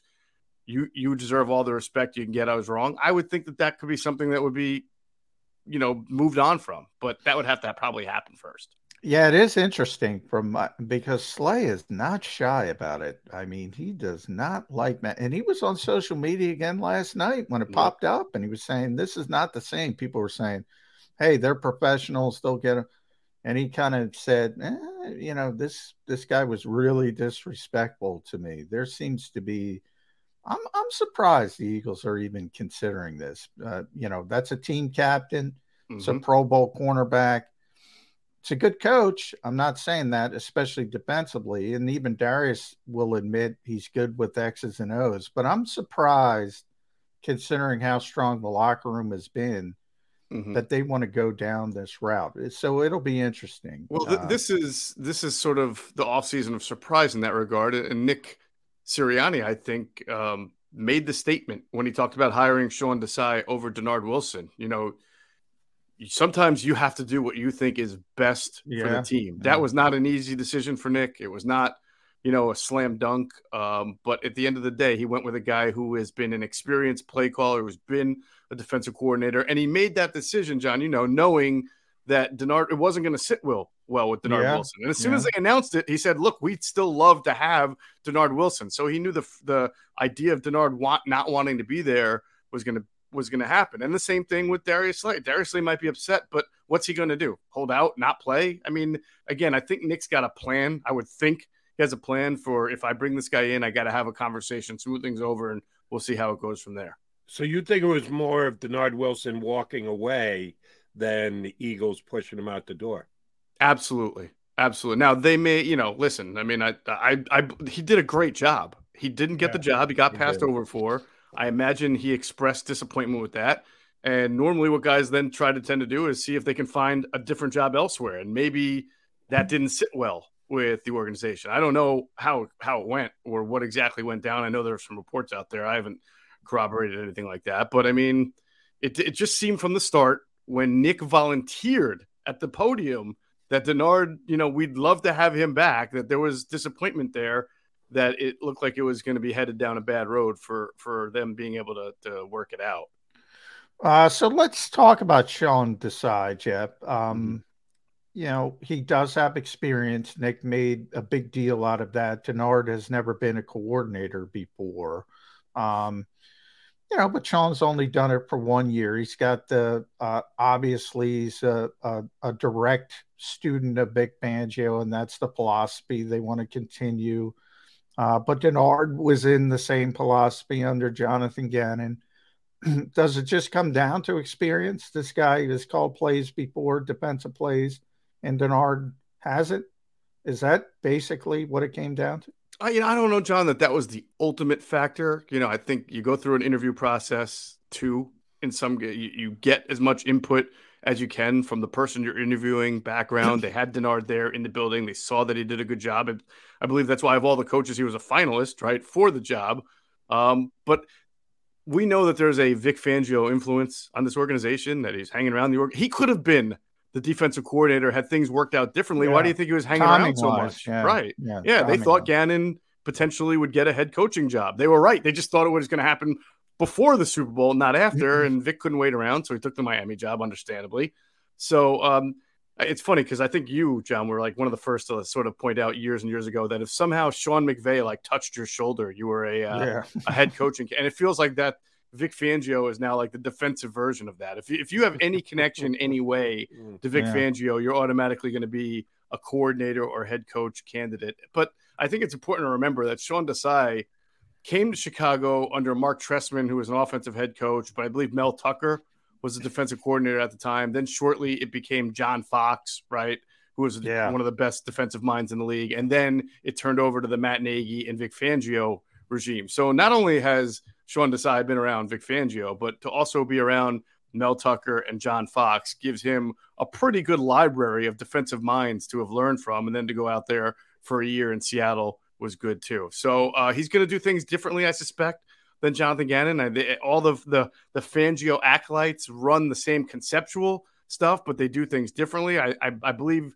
from what I've seen in his Chicago tape, he's probably a little bit more creative with his fronts, what he does with them, moving linemen around and things like that. Yeah, he likes to line up the two pass rushers on the same, overload them on the same side to sort of take advantage of some weaknesses. But Jeff, here's the thing. Here's my issue. And this is not Sean's fault. Mm-hmm. But, I mean, the Eagles are coming off a 70 sack season.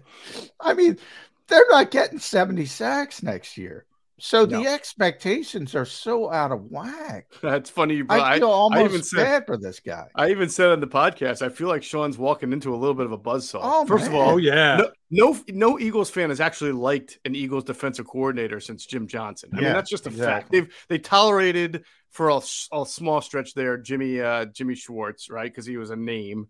But, the sticks defense drove everybody crazy. And then the getting beat over the top drove everybody crazy. They tolerated McDermott for a year because it was a really difficult transition to take over from Jim Johnson. Nobody liked Billy Davis, but they knew that Chip's offense wasn't helping him out. But when's the last time you heard the Eagles fans universally say, I love this defensive coordinator? It's been a long, long time. And poor Sean Desai has to walk into a defense, right, that gets remade in an offseason. Yeah. All right. I do need to ask you about this. The offensive coordinator. If the defense coordinator has a really impressive or at least nice NFL resume, worked under, able to tap into experience around the NFL, then you got Brian Johnson, who's a college coach who's been holding Jalen Hurts' hand for the last 2 years and has a great relationship with the Eagles' star quarterback. Nick did a pretty good job of selling him the other day. Oh, he's on the headsets during the game with us. He's contributing. He's part of every single meeting, and Brian has given us reasons to do certain things. But his experience is certainly limited. Calling plays on a collegiate level is not like calling them on the NFL. Mm-hmm. I'm more scared of, although John and I are Gannon fans, more defenders than detractors, I'm actually more scared of losing Shane Steichen's play calling ability than Jonathan Gannon's defensive system, or we're not calling it system, John. What are we calling it? Philosophy. I'm trying to not say scheme. I'm trying to say philosophy. Very good. What makes us think Brian Johnson, that the Eagles aren't going to skip a beat with Brian Johnson taking over the play calling from Shane Steichen? Yeah, I mean, obviously we'll have to see, but here's the difference between the offensive side and the defensive side, right? And why you would promote one but go out of the house the other. First of all, when the whole thing started, searching started, defensive coordinators, I mean, Vance Joseph was available, Vic Fangio at one point was available, Sean Desai was available. The crop of play caller and experience on the defensive side that was available compared to offensive side was far superior. But to your point, teams that were interested in Brian Johnson, and there were teams that were interested, were told right from the bat, don't even bother. So I think Nick made this point or sort of answer your question. Unlike defense, the offense is Nick Sirianni's offense. It stays Nick Sirianni's offense. Even though he's not the play caller, I don't think Nick gets enough understanding of his influence on how the offense is going to be. And he pretty much said that at the combine. And he's like, look, I mean, I don't call the plays, but I was hired to bring an offense here to Philadelphia. And he mentioned himself and Patullo and Stoutland and Brian Johnson, who's been a big part of it too. So there's not nearly as much fluidity on the offensive side in losing Shane Steichen as there was in losing both Jonathan Gannon and Nick Rallis. So that's why, they felt Brian Johnson was a rising star anyway. They loved his development with Jalen Hurts. They saw him as a future offensive coordinator. And that's why they didn't really make advanced efforts. I mean, of course, they had to do 2 interviews for to satisfy the Rooney Rule. But one of them was a college kid from Iowa State, Nate Shieldhouse. So, I mean, the idea was that they were always going to promote Brian Johnson. And I think 8 or 9 times out of 10, when this situation arises, Nick does want to promote in-house. This was just defensively a chance to bring in a guy who was, more experienced in that side of the game and then had a great reputation. You bring up Nick Rallis. Jonathan Gannon said something interesting out there, and you were in Indy, Moshe, and he said, I don't know, it was like, I made a mistake with Nick Rallis. I don't know what he was trying to say. Nick got interviewed here for the coordinator job, but he got a promotion. You can't block guys from getting a promotion now anyway. You used to be able in the past if they were under contract, but you can't do that. What do you think he meant by that? I mean, he made him a defensive coordinator. He wasn't going to be a defensive coordinator here. Yeah.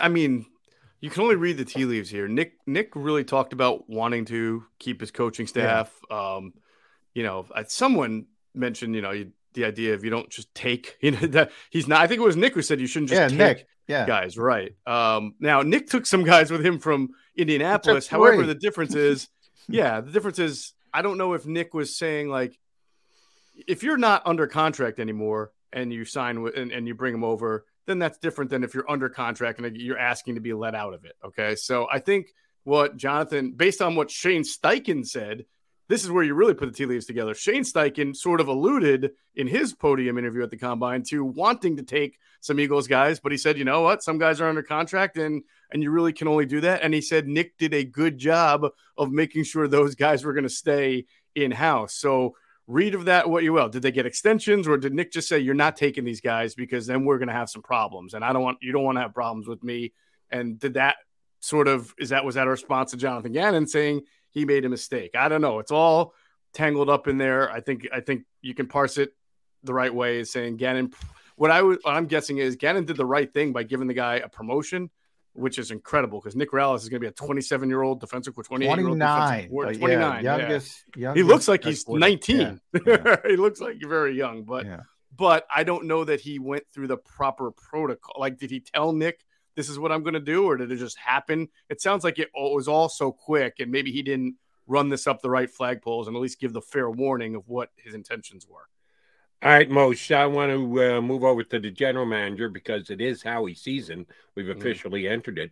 And I thought this was tremendous. Maybe the most interesting thing said by either the coach or the general manager in their press sessions out in Indianapolis. Howie admitted that this past season, the Eagles went away from their usual modus operandi when it came to extending contracts. Because they'd gotten off to the good start and the mojo in the building was so good, he didn't want to potentially rock the boat by talking more so to one free agent than another and getting a deal done and then not being able to get another and hurt feelings and the like. Everything he said made sense, but now we have to evaluate it. And they have more free agents than they almost ever have going into an offseason. He's on record as saying, hey, we're losing guys. We're getting compensatory picks next year. We're not going to be able to keep everybody. Is he admitting defeat? Or do we say... Oh, sure. But defeat is relative. I mean, he's admitting defeat as far as I'm not going to be able to bring back all these guys. He knows that. But that doesn't mean he can't find creative and alternative ways to fill holes on the roster. There's no doubt about that. But, I asked him, Jody, this is the first time I ever even thought to ask this kind of question. I asked him, are you even going to make offers to all of your free agents, even if they're, you can't compete with them, figuring that at least that's what you do. You try your hardest, right? And he said, look, there's going to be guys who I know I can't even come close to matching, and I'm not going to insult them with some baseline offer, which I thought was a really candid answer from Howie. So we can, I don't know who those guys are. I mean, we can probably guess, but there are going to be some guys that just are told, thank you so much for your contributions. Appreciate it. I'm not going to insult you. Go out, go get your money. We know we can't pay you. So it's going to be fascinating to see which guys those are.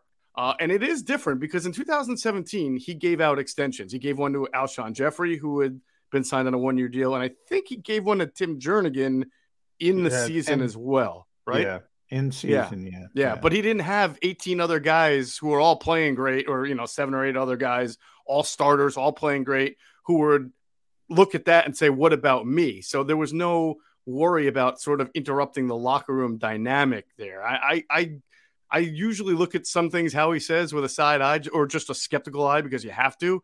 But in that case, I don't think I'm over rationalizing. I think he made the right decision. I think there could have been some real jealousy and bitterness if he had done that. I think he did the right decision as well, Moshe, but I think there's another added part to it that he didn't mention. And I mentioned this on this show a bunch of times. He had no leverage. All these guys were having career years. Right. So they have all the leverage. So while I get how he wants to spin it, and I think he made the right decision, and the fact that, well, if I single out TJ Edwards, Chauncey might say, or vice versa, what about me? Everybody was having a career year. You had no leverage as well. So it kind of took care of itself. I'd like to give Howie the credit, but it kind of took care of itself. This is why Howie, and a lot of good teams do this, they typically, and why Jalen Hurts will get a contract extension this year, they typically like to get their core, their best players signed after 3 years, not in the 4th year, because they know that once you get that close to free agency, it doesn't make sense for the player to sign. He wants to have the market inflate his price tag. So, and he knew that, John, probably going into the year, because this was a very odd roster construction for him, where he had so many guys come in on 1-year deals, whether it was Bradbury, whether it was White, whether it was Chauncey Gardner-Johnson. So I'm sure he kind of went into the year thinking, this is a little bit different than I'm used to, and I'm going to have to just see this thing through and sort of make miracles at the end of the season. All right, the Eagles, like all other good organizations in the NFL, use the combine as part of their evaluation for players that they could potentially draft come April, not the be-all, end-all. But it is part of it. And sometimes a guy can really flash out there in Indianapolis and grab everybody's attention, including the Eagles. Anybody flash for you, Moshe, sitting home watching some of these workouts tonight, talking to your sources around the league? Anybody make a step up in their overall standing of potential draft pick status 2 months out before April rolls around? Anybody jump off the page for you? A couple of people, but, really it should be said that the most important thing for most teams at the Combine, other than the Raiders, who definitely look at 40 times, it is the medical evaluations. Yeah. Medical. Those are it's like the number one priority for a lot of teams. They can tell you that the interviews are really important too. The on-field testing, that's just something that either sends them back to the tape because it didn't match up to what they saw, or it confirms what they saw either positively or negatively.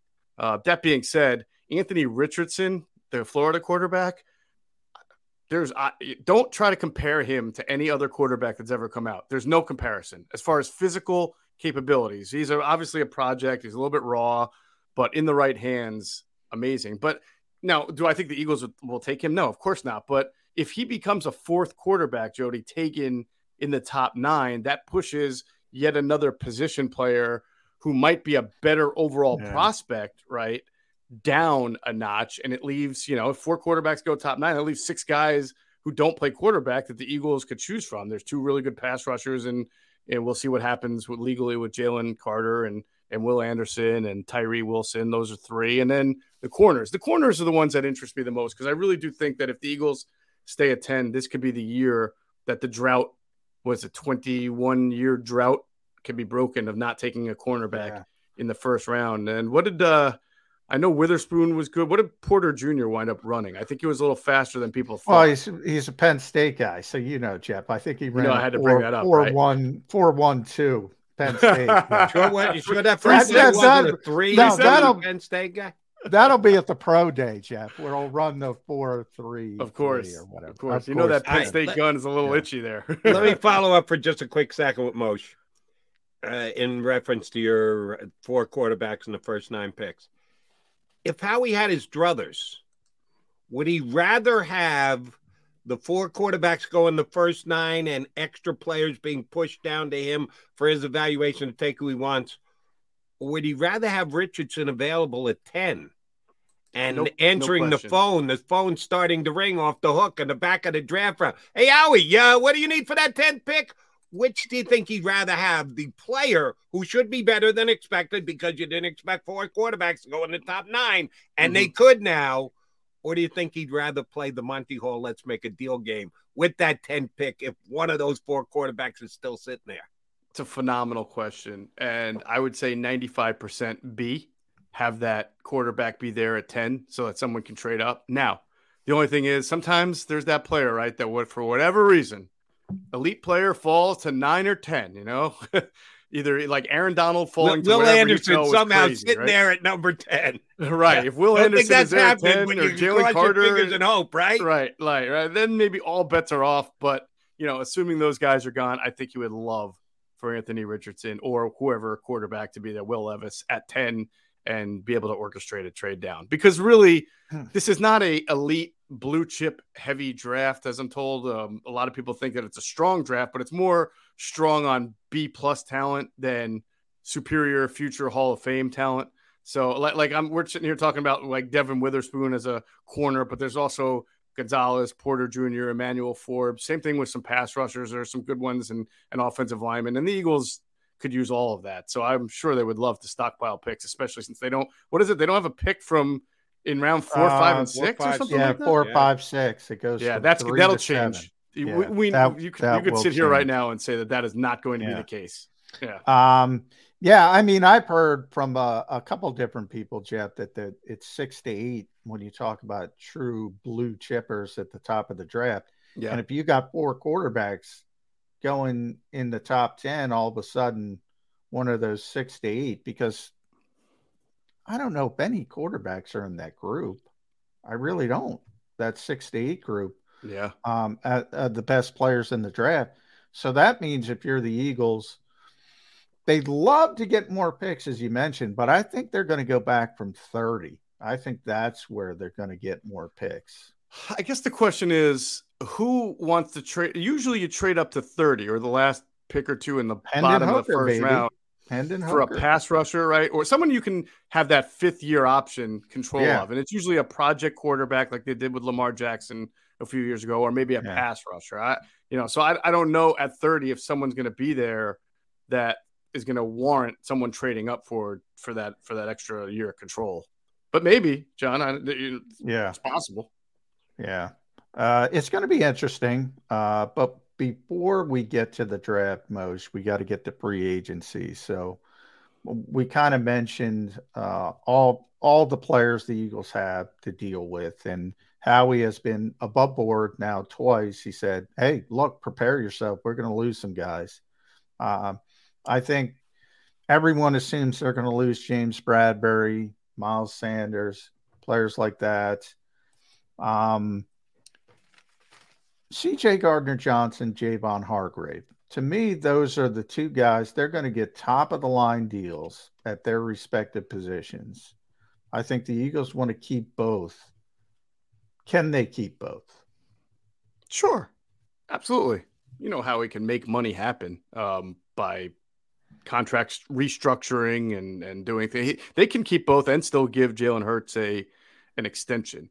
The question is, they're not just going to keep both because they like them and just overpay, right? They are very that's kind of what I meant. Will they overpay? So if someone goes, I don't think so. I mean, so I had a very interesting conversation with a pretty high level executive from the AFC at the Combine. I asked him what he thought Javon Hargrave would command on the open market, and he said he felt 13 to 15 million a year. Ooh. And I said, well, that seems a little low, given his sack total, the position that he plays.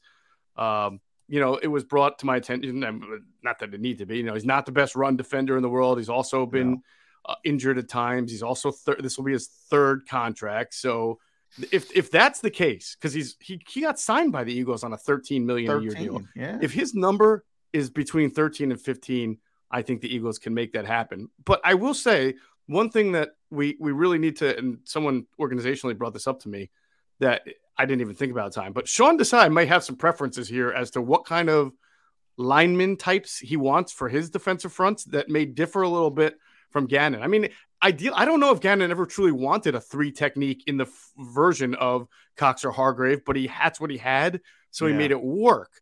But at the same time, Howie's going to say, look, Sean, like if we lose Cox and we lose Hargrave and we lose, you're going to have nobody but Jordan Davis and Marlon Tuipulotu. So you're going to take what I give you. And if we can get this guy at $14 million a year, right, we're going to take Javon Hart and you're going to make it work. But moving on, I do think though that was a sort of best case scenario for the Eagles. It would not surprise me at all if Javon Hargrave got a 16, 17, 18 million a year deal. And if he does, I think that would make it very hard for the Eagles to keep him as opposed to CJ Gardner-Johnson.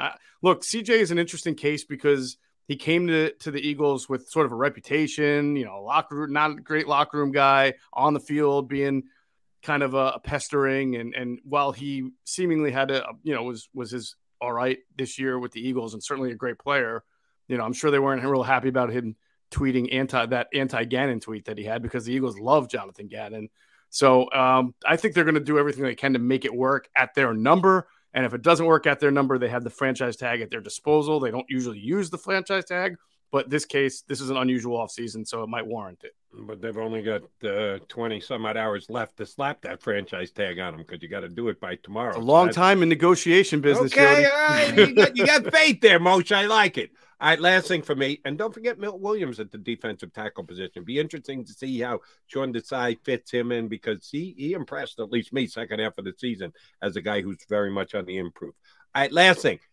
Anybody do any research on Desai disciples from either Seattle or Chicago who are going to be veteran free agents who, if the Eagles can't keep their guys, because as John correctly pointed out, no leverage, they're all working on career years. Was there a good guy, middling guy, maybe an underachiever, maybe an injured guy from one of Desai's former stops that you could see as a fit with the Birds?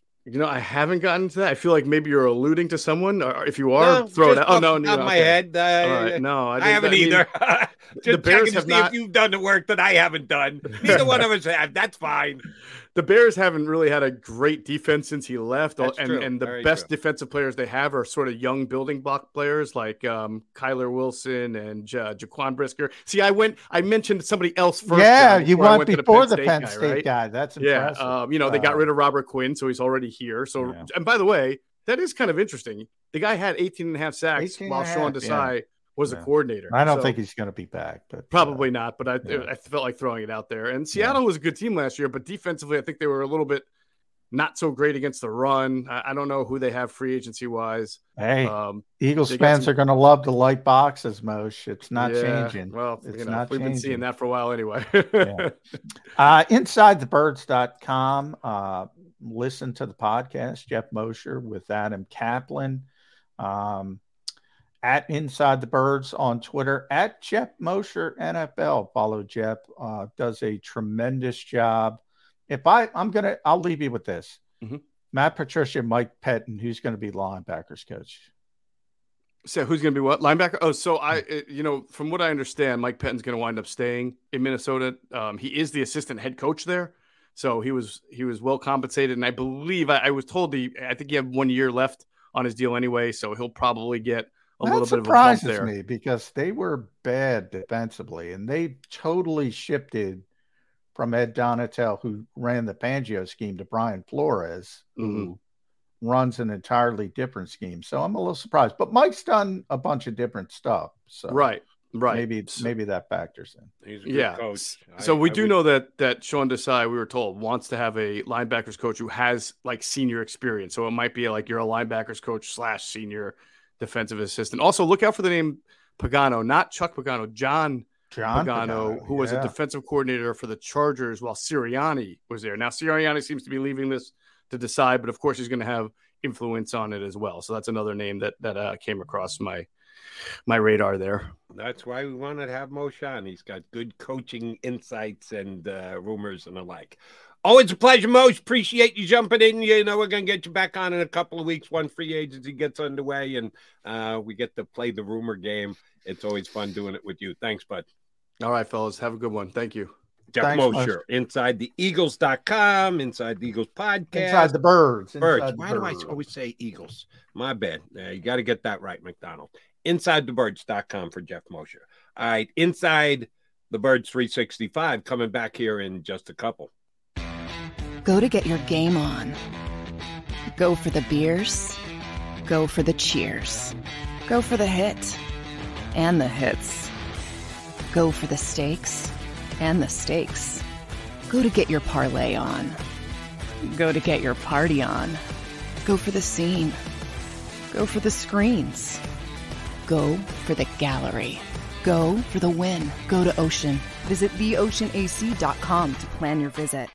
At Pond Lehocky, we've recovered billions of dollars for our clients, and we're confident we can do the same for you. With over 250 years of combined courtroom experience, we've helped over 100,000 injured clients obtain some of the largest settlements in Pennsylvania. One conversation is all it takes to help you and your family get back on track.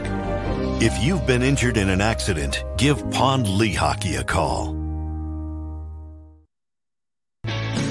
Hi everybody, my name's Jason Lombardi. I'm an inspector at DryTech.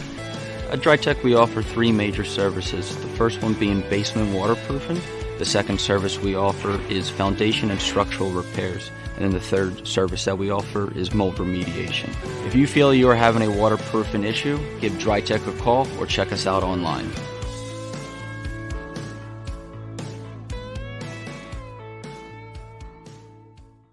Jeff D'Ambrosio doesn't need a special event to appreciate his customers. Jeff shows his appreciation to them every day of the year. Jeff makes sure to stock more new inventory than anyone and guarantees prices and payments that nobody can beat. There are so many reasons that thousands of customers know Jeff is the easy, friendly place to do business. More for their trades. No judgment zone for credit issues. The best, most reliable service department in the country. That's why I like Jeff, and I know you will too. Jeff will satisfy you every day. Jeff D'Ambrosio, Destination Downingtown, Owner Appreciation Event. We all know that taxes are just part of life. It's true during our working years, but also in retirement. But what you might not know is up to 85% of your Social Security benefits might be taxed. Our team at Thrive Financial has helped retire thousands of people across the Delaware Valley by asking questions they never knew they needed to ask, including how their Social Security benefits might be taxed. It's time to be proactive on taxes. Get your Thrive Retirement Tax Playbook today. Plan your day with confidence. Keep the umbrellas on hand. With Action News and AccuWeather. Numerous tornadoes. Your go-to team when severe weather strikes. The water is still rising. Keeping you prepared wherever you watch. Action News and AccuWeather. The team you trust.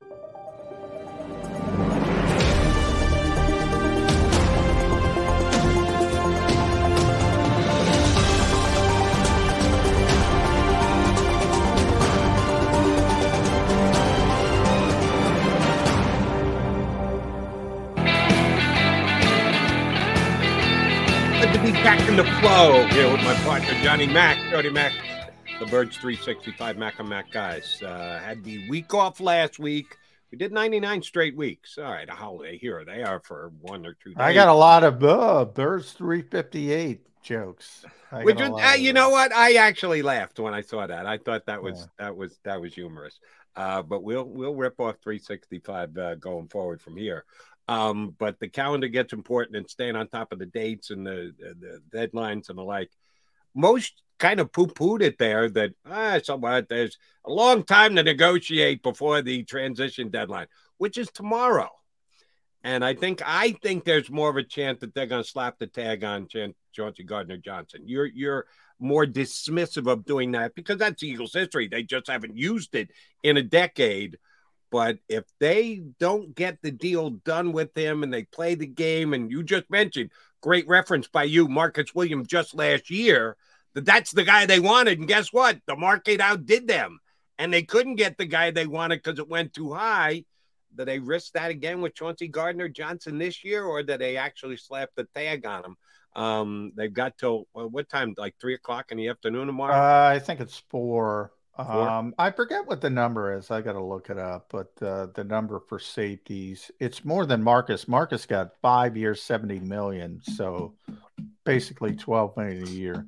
Now things go up every year. The salary cap goes up. Here's the problem: $20 million, a pretty damn big increase in the salary cap. The Eagles right now, as we speak, have $5.619 million under the cap. Remember, if you put the tag on it, it counts right away. Right, you have to have room. Yeah, so you have to do other stuff as well to use that. Plus, the Eagles don't want to use it. You know, the worst thing for the Eagles is, what if C.J. Gardner-Johnson turns around and signs it? That's the worst thing. You can use it as a strategy and say, well, we'll just continue negotiating. But if his agent says, you know what, we'll take that 13, 14 million right now. We're going to sign this freaking thing.